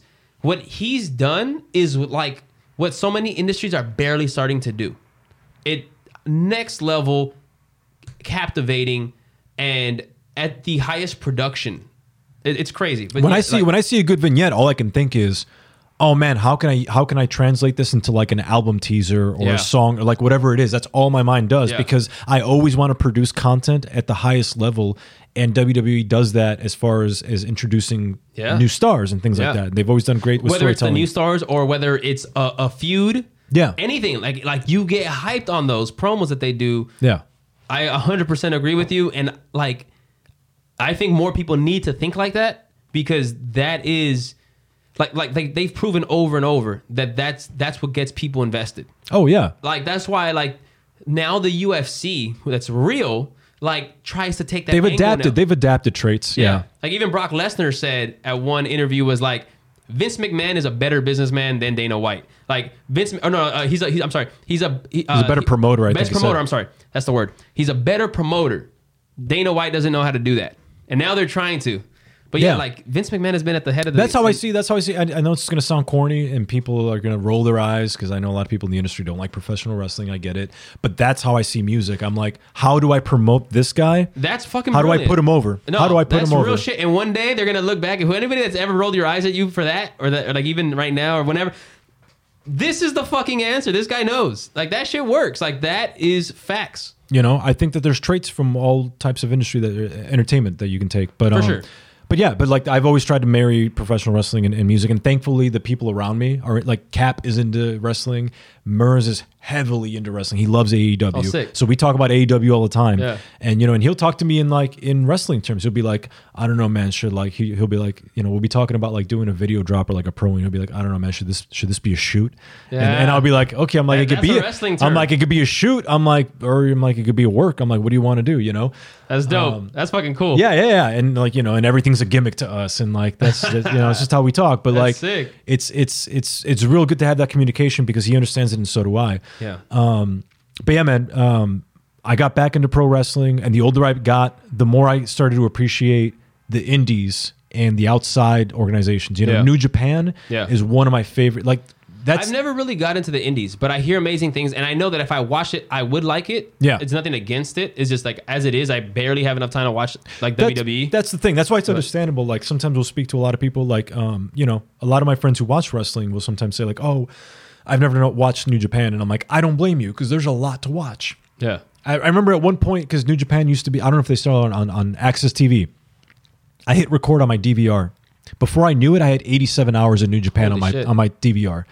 There's a lot of content to consume, and there's a lot to keep up with. So I get it, man. I sometimes like, I'm like, I got to get through this. Whenever I see it on Facebook shared and I end up watching it there, like, holy fuck. Like, this is fucking great. Yeah. So, my love for professional wrestling, man, it exists in a lot of aspects of my life. Who's your favorite wrestler of all time? Would it be Stone Cold? It is Stone Cold Steve Austin. Mine too. However, I do think that the greatest professional wrestler of all time, on a skill level, is Shawn Michaels. Me too. 100% Absolutely, Shawn Michaels. And even Stone Cold says that. Yeah. He said the greatest athlete or the greatest professional wrestler on the craft would be Shawn Michaels. Shawn Michaels is if you go back and watch his matches, man, phenomenal. And you know what, man? You could argue that the second half of his career is better than the first half. He did such great storytelling on that second half. Yeah. And like as shitty as like, no, I wouldn't even say shitty, but as much as Ric Flair wasn't at a level to compete with Shawn Michaels on that final match of Ric Flair, like that storytelling, the emotion, the storytelling was exquisite. Mm-hmm. And Shawn Michaels, like knew how to sell a little overselling, but in a way that actually made it feel like, damn, this is fucking deep. Yeah. And yeah, so his in-ring ability, his storytelling, his reactions, everything is untouchable. Yeah, man, and you know, I've grown to have such an appreciation for all aspects of it. Two of my friends, one of my best friends, Ryan Hood, a lot of people know him as Hoodie. He was a full-time professional wrestler at one point. Sick. You know, he was with the Howlets in NWL in Kansas City, which was an organization that existed out there. But he also has wrestled in Ring of Honor, and he's done. Dope. You know, he's got his brother wrestles too, man. His brother Anaya, and you know, another friend of mine, Marty Bell, who has wrestled. You know, she wrestled in WWE Mae Young tournament. She's wrestled for Impact Wrestling. She's wrestled for NWA. You know, these are people I've had around me. And it's so incredible to see the things that they're capable of and be able to talk to them about it. Man, I'm the annoying friend who's in the room and I'm like, okay, but how do you do this? Like, I remember like we were watching WrestleMania or something recently and I would just like lean into Ryan and I'd be like, okay, man, I'd be like, but how do you protect your calls? Like when you're in the ring, how do you protect your calls? Like, you know, he probably gets annoyed and I do that to him all the time, but I love talking about pro wrestling and the logistics of it and how they make it happen and the emotion and how do you do the storytelling, man. It's incredible. I love it. So I you know, I think it's hand in hand with music. I think the promotion aspect is I think of myself at the end of the day as someone who tries to sell music and I'm like, how can I promote this to you? So something like professional wrestling that all it does is promote, I'm like, come on, like let's go. That's a great thing to integrate. You know, how do you get to that next step? So What would you say is like one of your favorite matches of all time? Which was the one that like you can remember the most? Like, damn, like I can watch this pay-per-view or this match anytime. There's two matches that, man, there's actually two matches that really resonate with me when I think about the athleticism. I made my girlfriend, you know what? I'm going to pick one because it was a match I made my girlfriend watch and she doesn't like pro wrestling. So it was like the first time I exposed her to pro wrestling. Kurt Angle and Brock Lesnar, and it's a WrestleMania. Is it 19 or something like that? Maybe even 17? The one where Brock Lesnar does a shooting star press and misses? Yes. Yeah. It's that one. That's a fucking great match. They suplex the shit out of each other in that match. But it's such an athletic competition between two guys who are actually legit like shooters, like legit wrestlers.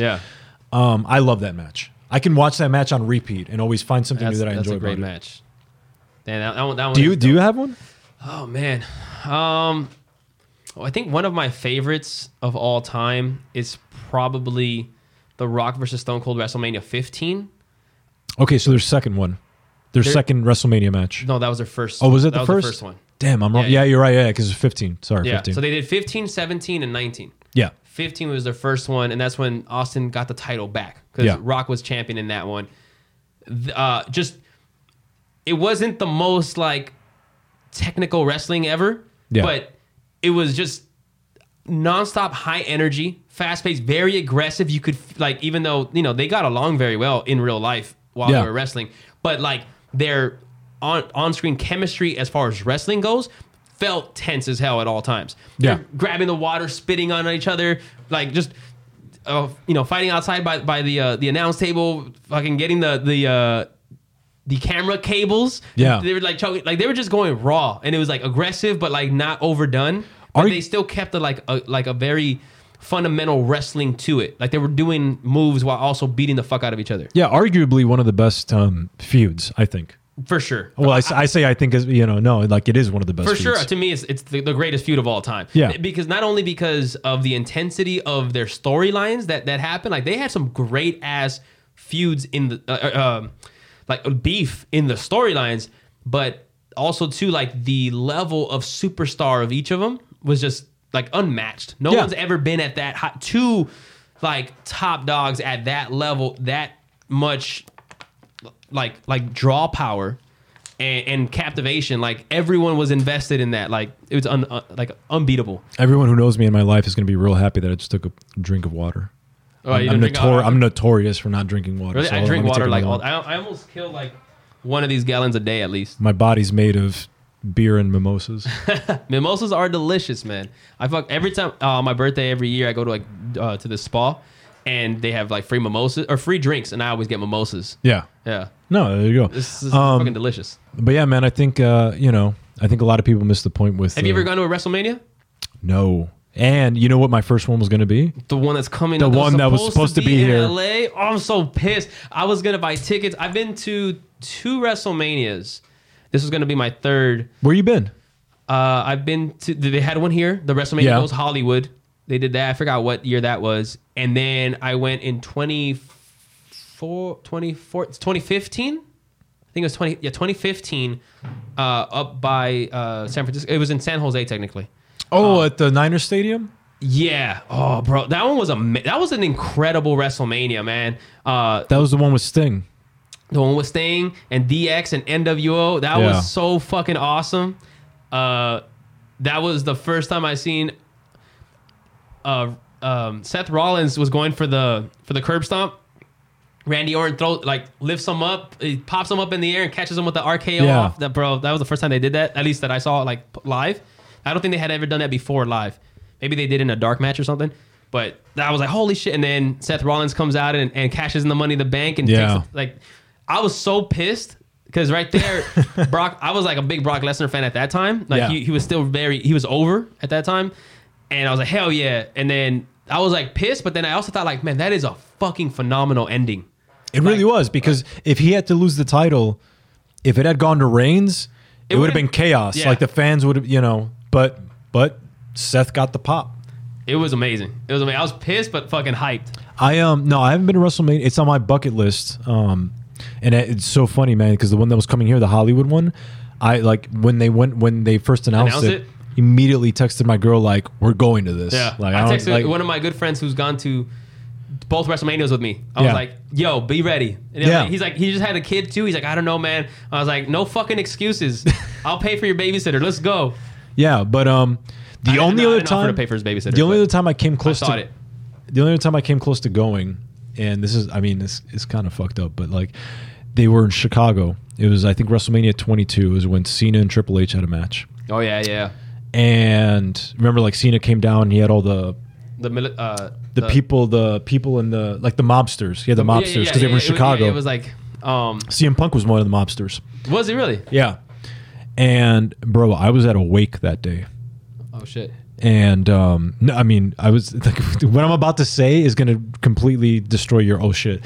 I was at a wake, and I'd been there all day, and I remember like I was in the hallway of the funeral parlor. God, this is going to make me sound like the worst person in the world. I was in the hallway of the funeral parlor, and I was talking to a friend of mine, and I remember just being like, "Oh man," I was like, "I'm missing WrestleMania."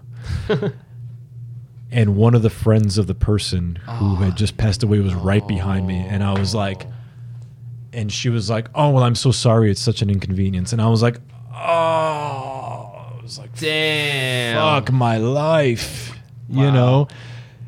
But I went home and I watched WrestleMania. Like, I don't know what to tell you. Hey man, it's but that was the closest I ever got to going. I'm gonna regret saying that. But hey man, but sometimes like we feel things and like it could also be too like there are times when like I hate wakes and funerals, and I've been to a few, and I don't like going to them. Like I'd rather like I wish I didn't have to go. Like when people invited me, like I don't want to go. Yeah. So the last place I want to be. Like I understand like being there to support the people that are mourning, especially like family members and stuff like that.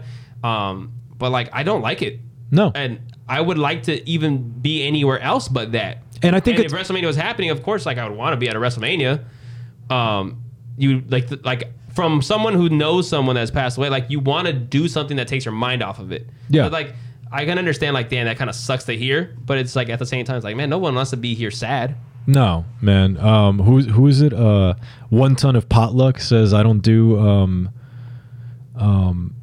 not that would be recreational, but he says I don't do recreational sadness. So that's what he says when you ask him if he's seen like a movie or documentary that's very serious or something like that. He's like, I don't do recreational sadness. But that's what that reminds me of like not recreational, but like I choose to not expose myself to things that are gonna like emotionally like drain, really fuck me up. Yeah. Like, you know.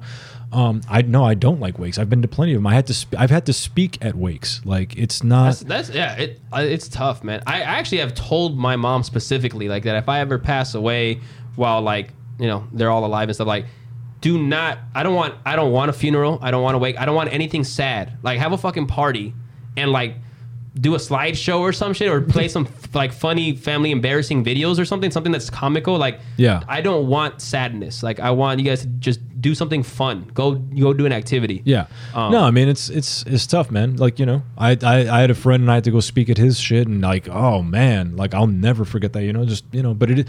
I also think everyone grieves their own way, and so what I don't like is when people get judged for grieving a certain way or whatever it is. I'm like, listen, man, like you got to let people do what they're going to do. Yeah, I agree. You know? Yeah, so, like some people dwell more, some people look forward more. Like for me, my grandma was a huge part of my life. She passed away. She helped raise me. Whenever I think of her, like I don't get sad. I actually like. They're happy thoughts, and they actually make me happy, even though she's gone, and I would like her to be here. Yeah, she's not. But there's nothing negative that I feel when I think about her.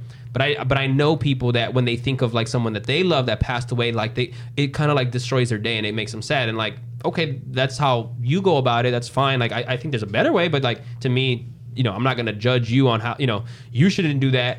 But on the flip side too, like if someone's like, well, you should be more sad. Why should I be more sad? Like I have my way about it, and like there's nothing negative or harmful to my thought process. Like, why is it a problem?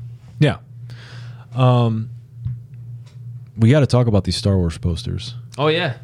So you guys can see two. I got the Rogue One. I got the Episode 4. But along this wall, they continue 4, 5, 6, 7, and then. Don't have them up there yet, but I will have an 8 and a 9. And then I do have a Kylo Ren lightsaber floating on the wall over there. Yeah. Man, so what's crazy is, okay, so I am familiar with Star Wars, as in I have watched the movies, and I know a lot of... Have you seen all of them? Yes. And except for Rogue One. Except for Rogue One. I haven't seen... Oh, and you know what I haven't seen? I haven't seen Rogue One, and I haven't seen the latest in the last trilogy. Episode 9. Episode 9. Oh, so I was talking to you off air about my issues with it, and I didn't know you hadn't seen it. Oh, it's fine. Because the issues you had with it, I feel like everyone... I've already read it. Okay. Man, listen, my phone stays glued to my hand, and unfortunately, it's a very bad habit, and I'm on Twitter a lot, so I see everything. It's inevitable. So I saw it. But I'm familiar with Star Wars. I'm familiar with the folklore. But it's really interesting to me because so many people around me are like really into Star Wars and like really have like, you know, like their likes or dislikes and, you know... all the mythology, and I have not caught on to The Mandalorian. Oh, it's so fucking good. It's one of the best things in Star Wars, like lore, bro. But what I like the most about The Mandalorian is the little Baby Yoda memes. I fuck with those. So good, man. I fuck with those. Bro, the memes are great, but also like in the show, but he's so adorable, man. He's so adorable. Like it's so fucking sick. I actually remixed the theme song to The Mandalorian. I have a hip hop. Yeah, I have a hip hop trap version. That's on Spotify and everything. Yeah. I love Star Wars. I love The Mandalorian. The theme song is super dope on its own, and then I made it like super hip hopped out. Yeah. It's a banger. Yeah. But man, that show is so good. Season right now, it's Tuesday, the day the Dodgers won. On Friday or midnight on Thursday night on Disney Plus, the first episode of season 2 drops. Okay. So I think it's like 8 to 10 episodes for the first season. I can't recall. Yeah. It's really fucking good. There are a lot of callbacks to a lot of like the original movies and characters. Like they're like super deep cuts that like make their way into the show or are referenced. But this new season is going to bring in a lot more. Not only like they've confirmed Boba Fett, which is fucking massive because since Return of the Jedi, was it Return of the Jedi? He died. Okay. Or, so it was thought that he died in the Sarlacc, in Tatooine, that big old like, you know, monster. I actually do know what you're talking about. Yeah, so he fell in there, and so it's always been like, oh, he died, but there were like a bunch of other comics or storylines where he came out, but nothing that's been like officially canon. But now that he's coming back, it's canon that he got out. So that's gonna be dope. They're bringing in I don't know if you've ever seen the Star Wars Rebels or the Star Wars Clone Wars animated shows. An animated series, yeah. They're fucking good, bro. Never watched them. Really fucking good. I haven't seen every single season and every single episode, but I've seen quite a few. They hold up. Like, even though it's an animated kid show, like, it's at a high level, especially Clone Wars it feels like movie quality as far as even like the characters, the writing, It's legit. It doesn't feel like a kiddie show. I feel like I'm missing out, man. I'm gonna have to catch up on it. There's so much, man. There's so much, but it's awesome. I fucking love Star Wars. Man, you know what's something that's really interesting? I think maybe you have some thoughts on this, but you know, when you, pivoting back to like artist stuff and all that kind of stuff, it's been happening a lot. Like, there's a lot of conversation lately in the industry about mental health and like artists and taking care of artists and that kind of stuff.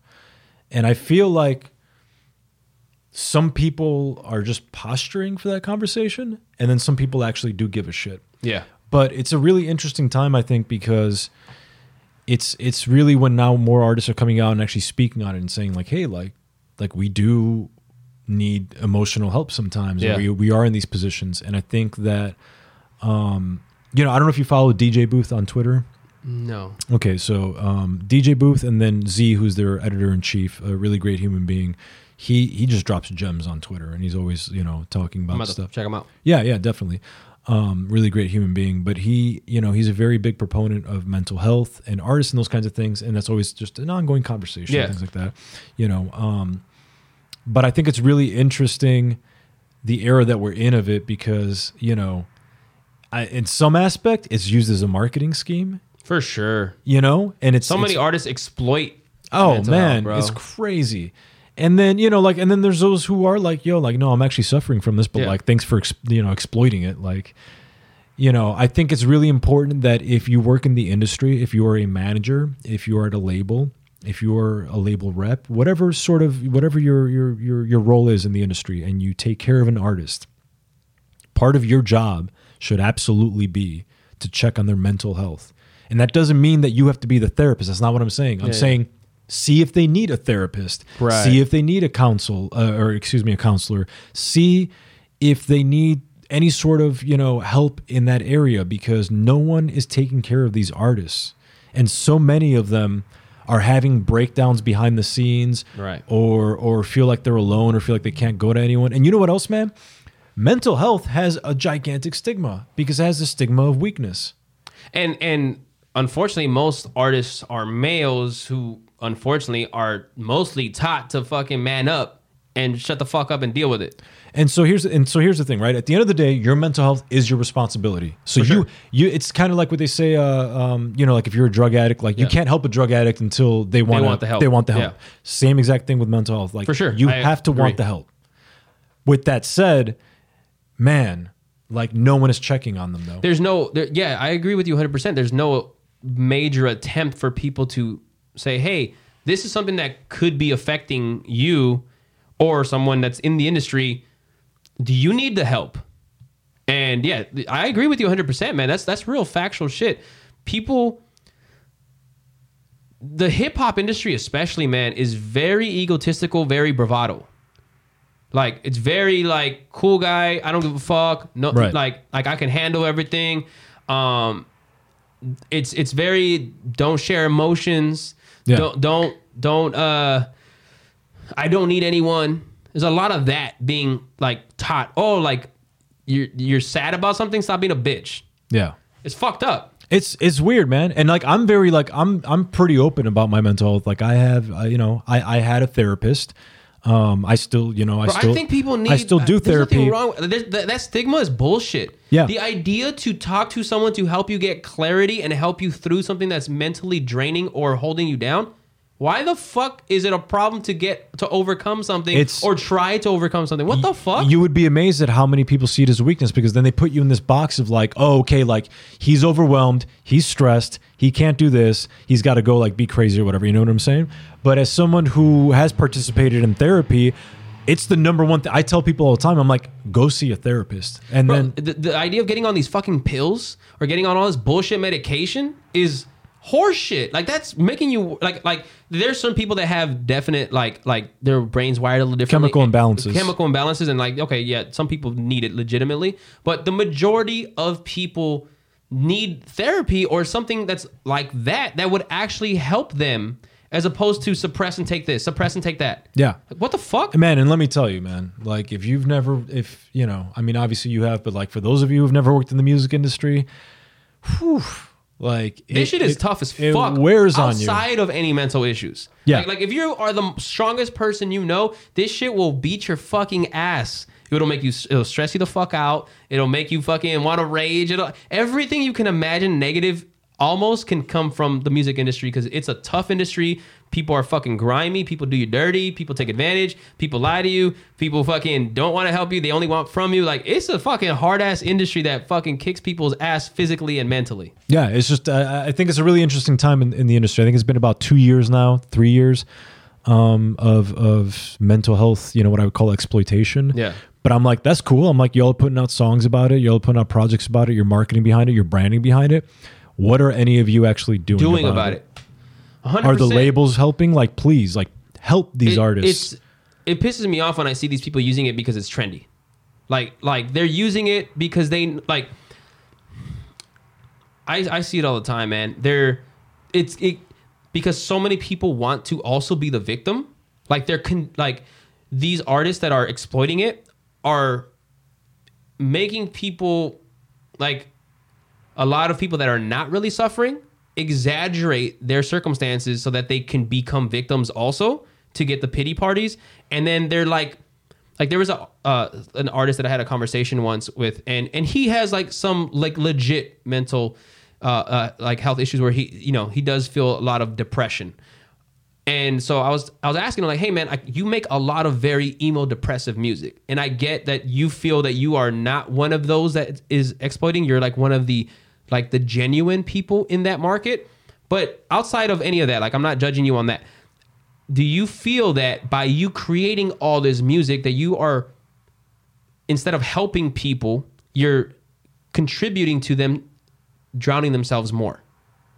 He's like, well, no, I don't want to get into the full response, but essentially it was like no, like, that's just how I feel and I want to share it, which is all good. Like, I do think that the majority of great art has come from pain. Yeah. Like the real great artists have not been, the happiest people in the world. So there's a level of like sincerity, like, yeah, you share what you feel, what you know, but the majority of artists right now that go into that market are not really suffering from these things at a high level. Like most. Well, in my beef with it is, I'll even take the artists out of the equation. The executives who profit off of this are the first ones to think that this is not an issue. Yeah. And that's where my problem is, that the executives who are really profiting off of this whole mental health awareness and putting out music and this kind of thing, I'll take the artists out of it because I think the artists, like, let's say they're sincere in their efforts, but the executives, man, they're the ones not taking care of the artists. They're the ones who don't care, and they're the ones who are at the end of the day are benefiting from it.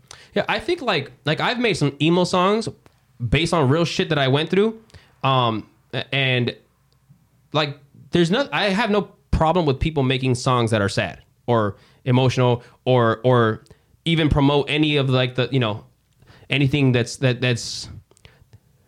tough mentally. Like, I feel like you should be able to talk about those moments because we as humans go through that on a frequently, maybe not on an everyday basis, maybe some people more than others, but in this life it's not all happy. Like, we do have a lot of struggles in life, so you should definitely share it and let people know this is real. But at the same time, don't exploit. Don't fucking don't try to just feed off that and how can I pimp this out? Like, that sucks. Do something about it. That's just all I'm saying is actually be of help. Yeah. It's kind of how are you finding people? How are you using your voice to find help for people? I try to take breaks from social media, and honestly, if I didn't have to work within this space, I probably would not be on social media. I say that consistently too. I actually don't really like social media at all. It creates certain opportunities that are necessary for what we do, but honestly, it's exhausting to me. No, the number one thing it does, and I've had to have conversations with artists about this. It creates a comparison thing. You're constantly comparing, and sometimes I got to be like, stop that. But I spend all day saying that, and then I have no one telling me to stop that, and I have to stop that because I'm just all day on Instagram like, oh man, and it does happen. And you know what? That also ties into the mental health thing. Yeah, like that is very what's that new documentary that came out about social media? The social whatever, I forgot. Dilemma. Yeah, the social dilemma on Netflix. I haven't seen it yet, but I've heard reviews or portions of it from people that have seen it, and everything that they talked about, I'm like, yes, that definitely is contributing to this negative mindset on people. I'll say this: working in social media teaches you right away how damaging social media is, because you're suddenly able to pinpoint things. You're Yeah. like, oh, she's that kind of person. He's that kind of person. That you have these categories that you can put people in according to how they behave on social media, right? Like, oh, that's the guy that if he's in the hospital, he's going to take a selfie. Yeah. And but then in the caption, not going to put what happened to him or whatever because he wants people to like ask. Yeah. You know, and then Baiting. she's the one who just went through a breakup and now she's like putting, you know, like everyone fits into these categories. But then as someone who's worked in the social media, you start to understand like, okay, people don't fit into these categories, but we're doing that because this is how they behave on social media. But then you start to understand how damaging it is. And you're like, oh man, like this is like, you're like, I got to get out. Like, I wish I could. I wish I didn't have to use social media. Yeah.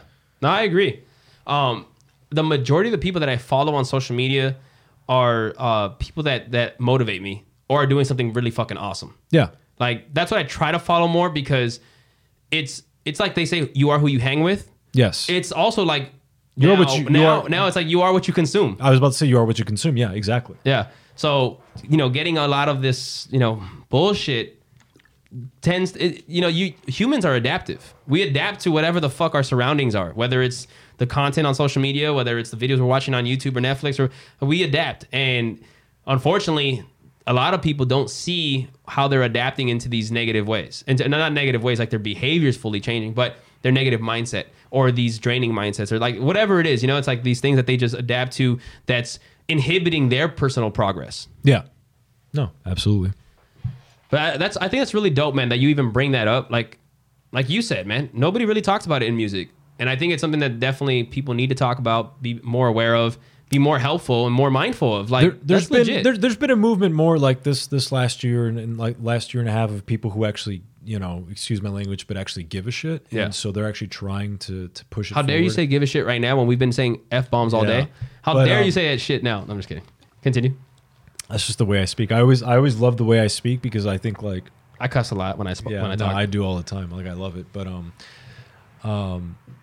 I think it's just something that it's not that people aren't talking about it. It's more doing. What are we doing about it? And when you do speak about it, what is your tone when you're speaking about it? Are you speaking about it as if it's just like, oh, it's this issue that exists over here and it's whatever? Like no, like hey man, like this year hit people hard. That really was hard. my biggest thing with the pandemic, man. The thing about the lockdown that made me most. I don't know how can I put it. What word? I felt just more like empathetic towards people. Not like there's so much to it, but like the biggest thing was like, man, humans are not designed to be at home, and we need balance in our life. Like for me, I'm a workaholic, but I also like to have my balance, and I know to take my breaks because if I don't, I get frustrated faster. The fun starts getting sucked out of it. And that's me being super aware of myself, knowing like quick little things to like make sure that I do or don't do, so I don't fall into that. A lot of people are being forced to and to this day still being forced to stay home or trying to be at home and can't do a lot of the things we normally do to socialize. Most people like that's detrimental to their mental health. Like that. How the fuck? Like kids especially is where I feel really bad. Like kids can't be stuck in. They need to go run around. They need to go in school. They need to socialize. Like whatever it is, right? But like they have a lot of energy. That shit needs to get put out. They need to go do something. Yeah, man. And kids not being able to hang out with friends, being stuck inside, not being able to do certain things. Like man, like I am just worried about what that's going to do for them. If this drags on a lot longer. For like because they're sponges right now. Any little thing like that can alter and change their path dramatically. I think that's interesting. No, like I mean, we've all been through it. I mean, honestly, I was on actual lockdown. Like I didn't see anybody. I didn't see a human being that I knew for 4 or 5 months. Fuck. That's how long I went without seeing anyone. That's crazy. And when I finally saw people, I saw 2 people. It was my best friend Caitlin and one of my other best friends, Hoodie. Yeah. And I finally got to see them in a controlled environment where we were like, okay, we're safe enough to see each other. And I remember like I saw Caitlin and I gave her a hug, and it was the first time I'd hugged a human being in 4 or 5 months. And it was like it was actually like emotional. I was like, oh my God. I was like, this is what it's like. I was like, it'd been so long. But man, going that long without having like my usual routine and this, that, and the other, like it was hard. I didn't know what was going to happen. I would wake up every day and there'd be days where I had a lot of trouble getting out of bed because it's almost like you get this overwhelming feeling of like, well, for what? Yeah. Like for what? Yeah. Like there's no purpose, nothing to look forward to. Yeah. Like that fucks with you hard. Oh man, it weighs on you. Like it really does weigh on you. And so it was tough to get out of it. And I started talking to a lot of the people around me. I started talking to people who were friends, people who worked in the industry, people who were artists, and I started to really understand that everybody was going through it. Everybody had their own version of what I was dealing with. Yeah. And it was like, I found that doing weekly Zooms with my friends was keeping me in high spirits because it was a way to see them. And we would do these weekly Zooms every Saturday night or Friday night or whatever it was. You get the drink and hang out. And it was like you looked forward to that now every week. And so that kept me up.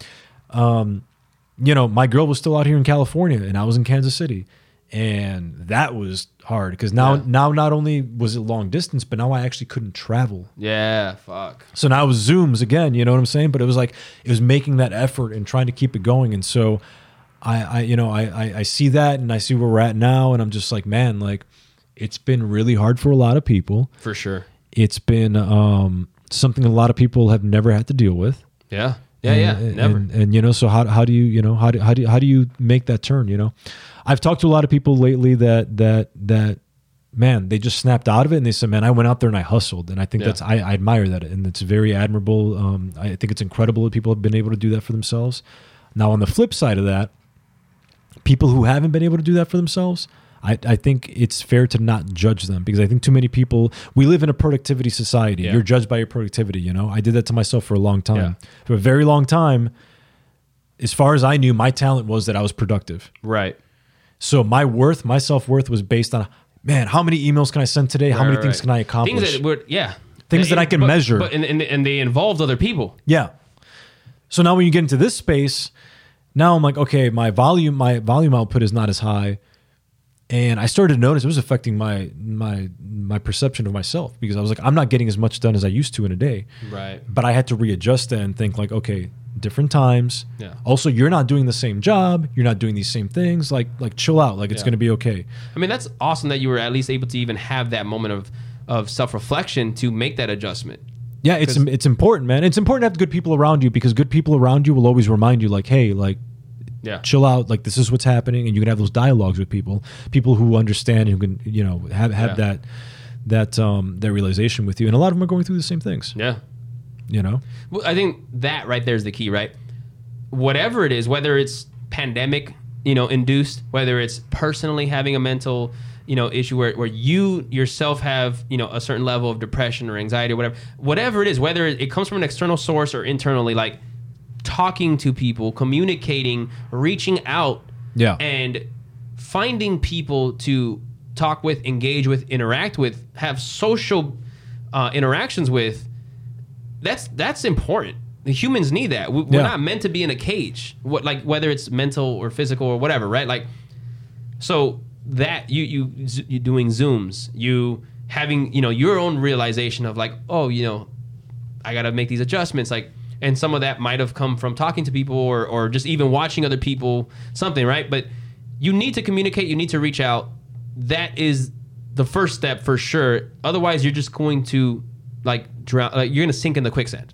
Yeah, I mean, it's I feel like all we do is keep reiterating, and I'm not talking about the world. We all keep reiterating like, oh man, 2020, like, oh man, this year, like, but really, I have to be completely sincerely honest. It legitimately actually is the worst year I've experienced so far. Yeah. Now that might sound dramatic to some people, but like, let me tell you, like, in so many ways, personal, outside, everything seems to have just closed in, and it's incredibly tough to every day face it and be like, no, like we're gonna go out there and we're gonna get it. But thankfully, if you surround yourself with good people and you recognize those things in yourself and you do things to help yourself, then you can get through it. But man, it's tough. Yeah, is the best way I can say it. For sure. And I think it's important for people to realize too, like, each person's reality is their reality. Like, that's what it is. So like, it's like, there is a level of it could be worse that everybody could always say. Right. There's also a level of it could always be better. Some people have certain things that are worse than others, but then that comparison aspect, even like we talked about social media, also comes into play in the real life, in the real world when it comes to, you know, hardships.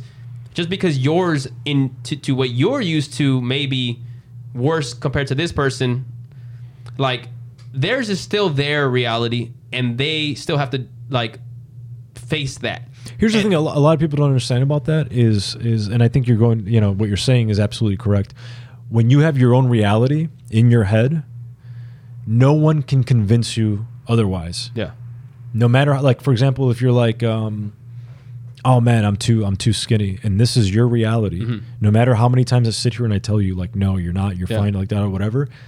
It cannot change you. Only you can do that. Right. No 100%. One can change that for you. So you take that and you adjust it to whatever. Like, right. Oh man, like everything sucks, or oh man, like this is terrible, or whatever. You can't adjust people's thinking until they do the work to do that for themselves. But you're absolutely right. It's their perception. It's their reality. Yeah. And there is a level of like, you can still give your opinion and be like, yeah, I think you're a little tripping right now. Like, nah, you're good. Or, you know, like, and that's fine too. I also don't like when people get very defensive of like, well, this is how I feel and that's it. Well, hold up. Sometimes we feel wrong.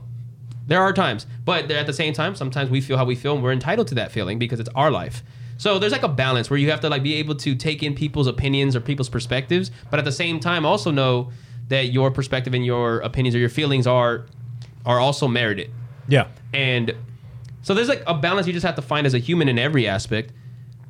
I had during the pandemic, my mindset, just the way I am, is find a solution. There's always a way.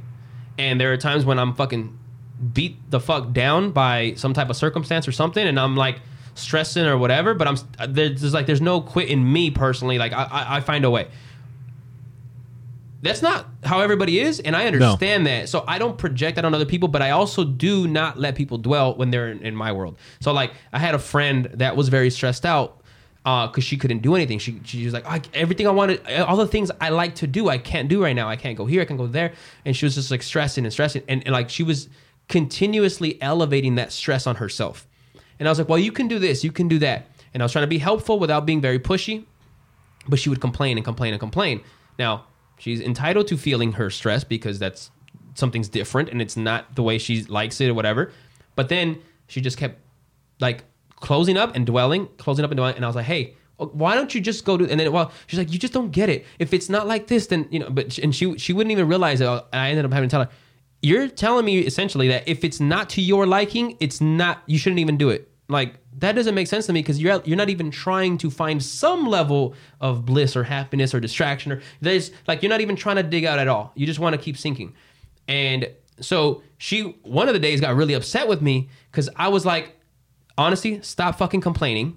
I've given you like 30 different options throughout the week. You haven't done one single one. If you're not going to at least try to do one of them, then like, I don't want to hear you complain anymore. And like, but it was kind of dickish, but I was also firm because I already had listened to a lot of her stuff. There's a balance that she has to find for herself. And she ended up like, she got really pissed at me, and then she's stressed out. And like, even to this day, she's like, man, when I was in this really hard place, you abandoned me. Like, she'll still say that. I'm like, what are you talking about? I tried to help you so many times. You just didn't acknowledge my help. But like, ultimately, like, you have just proven to yourself that you are strong enough to get out of it. You're saying that if I did abandon you, okay, fine. But you're not in that place anymore. So like, look at that. At least that, give yourself some props. You got yourself out. That's fucking dope. So like, there's a level where you still have to like not be self-destructive. And whether someone's trying to help you or not, like, even if you feel like it's the worst day or if it's the worst week or whatever, like, and you're still alive and you're still like, you still have to give yourself your props. Like, fuck whatever my opinion is. You know what? I'm still here. I'm still making it. And like, appreciate yourself at times. I think that's important. People don't like appreciate themselves or like they don't acknowledge their small wins. Right. And I think, yeah, you're very right, man. I think it's hard to sometimes, but I think, you know, I think that you're right. Celebrating the small things is a great thing. Yeah. And I'm saying like, you were able to kind of do that for yourself when you brought up the fact that like, okay, well, I'm not doing all this, and there's like a lot of negative emotion, like, damn, like these comparisons and this, I'm not doing this. But you said like, well, you know what? Well, I don't have to, but I'm still getting stuff done, right? I had to flip my thinking. I had to change it. A lot of it, and man, I'm going to tell you, man, like you spend 10 years at a record label and then you leave, and I was going 100 miles per hour all 10 years at that record label. We all were. Everyone there was. That's just the culture of that job. And when you go from that to like getting room to breathe, you don't know what, like, you almost don't know what to do with yourself. You're like, because you're like lost at sea. Where the fuck do I go?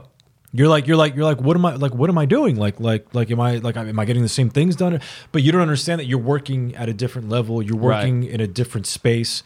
It's different. And that's all you have to recognize. It's different. It's not worse. It's not better. It's different. You know, for me personally, it was better because I was able to readjust my life and really, you know, like, man, I'll tell you, like, working for so long, going at that aggressive rate, it wears on you. Sometimes you burn out. Yeah. A lot of people are not aware of when they're burning out. I had been burnt out for a while, and it was no one's fault. It was my own. Like I had Did not you realize that it was happening, or for you was? I think, man, probably the last 2 years of my time. But after it was already at a point where like, holy shit, maybe I can't fix this. Yeah. I think I probably within the last 2 years really had felt like I'm burning out. Yeah. And it's happening. You know what I'm saying? Like, and it was happening in real time, and it just finally got to a point where I said, okay, I need to stop for my own sake. Otherwise, I'm not going to keep up, like, even at a human level. Like, I'm not going to be okay. I'm not going to wake up tomorrow and be okay. I'm going to lose it. So ended up, like really readjusting my thinking and being like, okay, let me go take a breather. But like I was saying earlier, man, I'm at a point in my life where I want to succeed. You know, I had this conversation with Mers earlier. And some people understand this, some won't, because some people, this is all they can think about. And that's cool. I don't think there's anything wrong with it. I'm not motivated by money. Me neither. I have a disconnect with money. And money's essential. It's awesome. It's essential. But some might argue that it's because,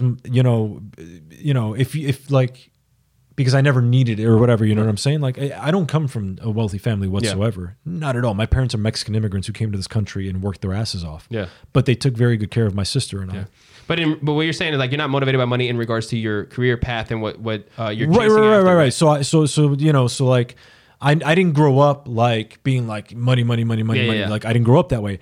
That reflects in my adulthood. Like I'm not motivated by money in my decision making and things that make me happy. Because that's not what makes me happy. It's essential to me living, right? It's essential to me living in fucking Los Angeles. Yeah. But I was telling Mers today, I was like, because I talk to a lot of my friends who are in the industry, and I talk to a lot of people who are trying to find their way in the industry. And because I've been here before and I've done a lot of things, sometimes they come to me for advice. Yeah. And I tell people sometimes, I'm like, what motivates you? Yeah. What is going to motivate you? I could tell you on a personal level, money doesn't motivate me because what motivates me is working with people I care about. Facts. When I worked at Strange Music, I cared about the artists. I cared about my boss. Yeah. I cared about the people around me. So I always wanted to do a good job, and I did. I always did a great job. That's awesome. Because at the end of the day, I was like, I care about that person. Yeah. I care about Cap Callis and I care about Mers. So I do my best job I can for them on their behalf. That's sick as fuck. I'm not motivated by anything else, right? But I found that. I had to find what motivated me. Right. And once I did, I was able to connect with it. Everyone else has to find their thing. You know, some people, man, you'd be surprised at how many people are not motivated by money, but they're not motivated by money in a different way, as in you can't motivate them. Right. Like you might be like, yo, I'll give you like 2 racks if you can do this. And then they fuck up the job. And then it's, well, because they're not motivated by money, but it's in a different way. Yeah. They never found their motivation. Right. You have to find your motivation. Everyone has a different one. For sure. I wholeheartedly agree with that. I have a friend that works at a job and is like every time he wants to leave that job, he's very essential to that business. Like he does his job well and doesn't really like they see how important he is to them. He doesn't like that job. And he, like, every 6 months or so, he's telling me he hates the job. And every time he wants to leave, they give him another raise, or they give him a this, or they give him some equity, or whatever it is, right? That, like, short term sounds great. And I told him in the beginning, in like his first year, when he vented to me twice about it, I was like, honestly, bro, like, the money sounds great. you can do two things. You could leave now and go chase something that's going to make you happy, because I can tell you right now, this is not going to be long-term for you, and you're going to feel like this again and again and again. Yeah. So leave now and go find something else that maybe is going to pay you less, but that you can at least get, that also fuels your ambitious desires, that where there's room for growth, where you can make more money. Or stick it out for a time frame, earn the money that you need to earn in order to kind of not depend on that money while you search for something else. So like, it's one of those two, but you're never like, it's never going to bring you happiness, bro. And I know this. He's like, oh, but this sounds good, this and that. Every time he's taken those little, like, he's been convinced to stay. Yeah. Every several months comes to me with the same thing. I want to leave. I want to leave. You got to find your motivation for sure. 100%. And like those, like, money sounds great, but if it's, like, money by itself is nothing. If you're miserable, it's not going to change anything. It's pointless. So you got to find the balance of what's essential to survive. You living out here in LA, there are certain amounts of expenses that you need to, like, be able to cover here. LA is a tough place to live, but there's also, like, ways to make it where if you don't overspend, if you're not trying to, like, have the dopest house or others, like, but you know what makes you happy, then you find those avenues to find your balance, so that way you can make what you need to survive, but then also to pursue the things that really do make you happy. And that's awesome. Too many people just want, like, that, oh, I want this car, I want this house, oh, I need this, I need that, I need this, and, like, so I can look at, like, so people can see the money that I got, or for whatever their dumb reasons are. But just, yeah, man, pursue what makes you happy. That's the key. And you know what? That's one of the things that I really respect and appreciate about Gary Vee. Gary Vee's like a rich dude, but he's always telling people, like, yo, like, if it's not making you happy, don't fucking do it. I was about to bring up Gary Vee because someone just sent me a video of him talking to Matthew McConaughey. Oh, sick. Yeah. And I don't know if you've seen it, but I haven't seen the video, but I saw the post, but I haven't. But, yeah. So basically Matthew McConaughey is talking to him about how he was doing romantic comedies for years and years and years and years and years in Hollywood, and he was making money. Yeah. And they were but he kept only being cast in romantic comedies. Right. And he was like, well, what the fuck? Like, why do I only keep getting cast in romantic comedies? And finally they brought him another one. I believe this is how it went. And he was like, no. And he said no. And they threw money at him and he still said no. Yeah. And then I think he went and did other things, but then they brought this script back to him and they had raised the price, and he kept saying no, because I think the conversation he had ended up having with his team was like, if you don't stop doing what they want you to do, like, you're never going to do what you want to do. And so that's the same scenario. It's like, you know, I think, you know, what matters more to some people, and this is an interesting conversation I have with artists, like, what matters more to you is, like, money or legacy? Yeah. You know, also legacy, like, you might be looking at it like as money and legacy. I look at it as money, and I look at it as money and legacy, and I'll tell you why. Because if you have legacy, you're gonna by default have money. Money's gonna generate. You know what I'm saying? For sure, 100%. You look at an artist like, I mean, let's just use, because someone brought this up to me today. Look at an artist like Tech-9. You know, 10 years ago they were like, yo, he's gonna still be making music in 10 years, right? And here we are 10 years later, and he is, and a lot of artists like that still are. And I think you have to have the mind for that, of understanding, like, okay, like, maybe this one particular artist is not the number one Billboard charting artist right now. They might be number 27. Right. However, are they going to be number 27 in 10 years? Where number one is going to be nowhere to be found? Near. Right. Yeah, that consistency of being able to be in a place where you're happy, but also still productive. Yeah. And I think, you know, I think that's something you have to recognize as an artist, is like, what are you going to be? What are you going to do? That's awesome, man. It was great catching up with you. I love the mindset. I love that there is a genuine intention to help people, not just with MERS and Cap Callus, but even what you brought up about mental health and being aware, like all those little things like that, man, I think are really what help people help others. And I think that's important, you know, being able to bring good vibes, being able to at least bring something up to make people think, make people more aware, make people more conscious.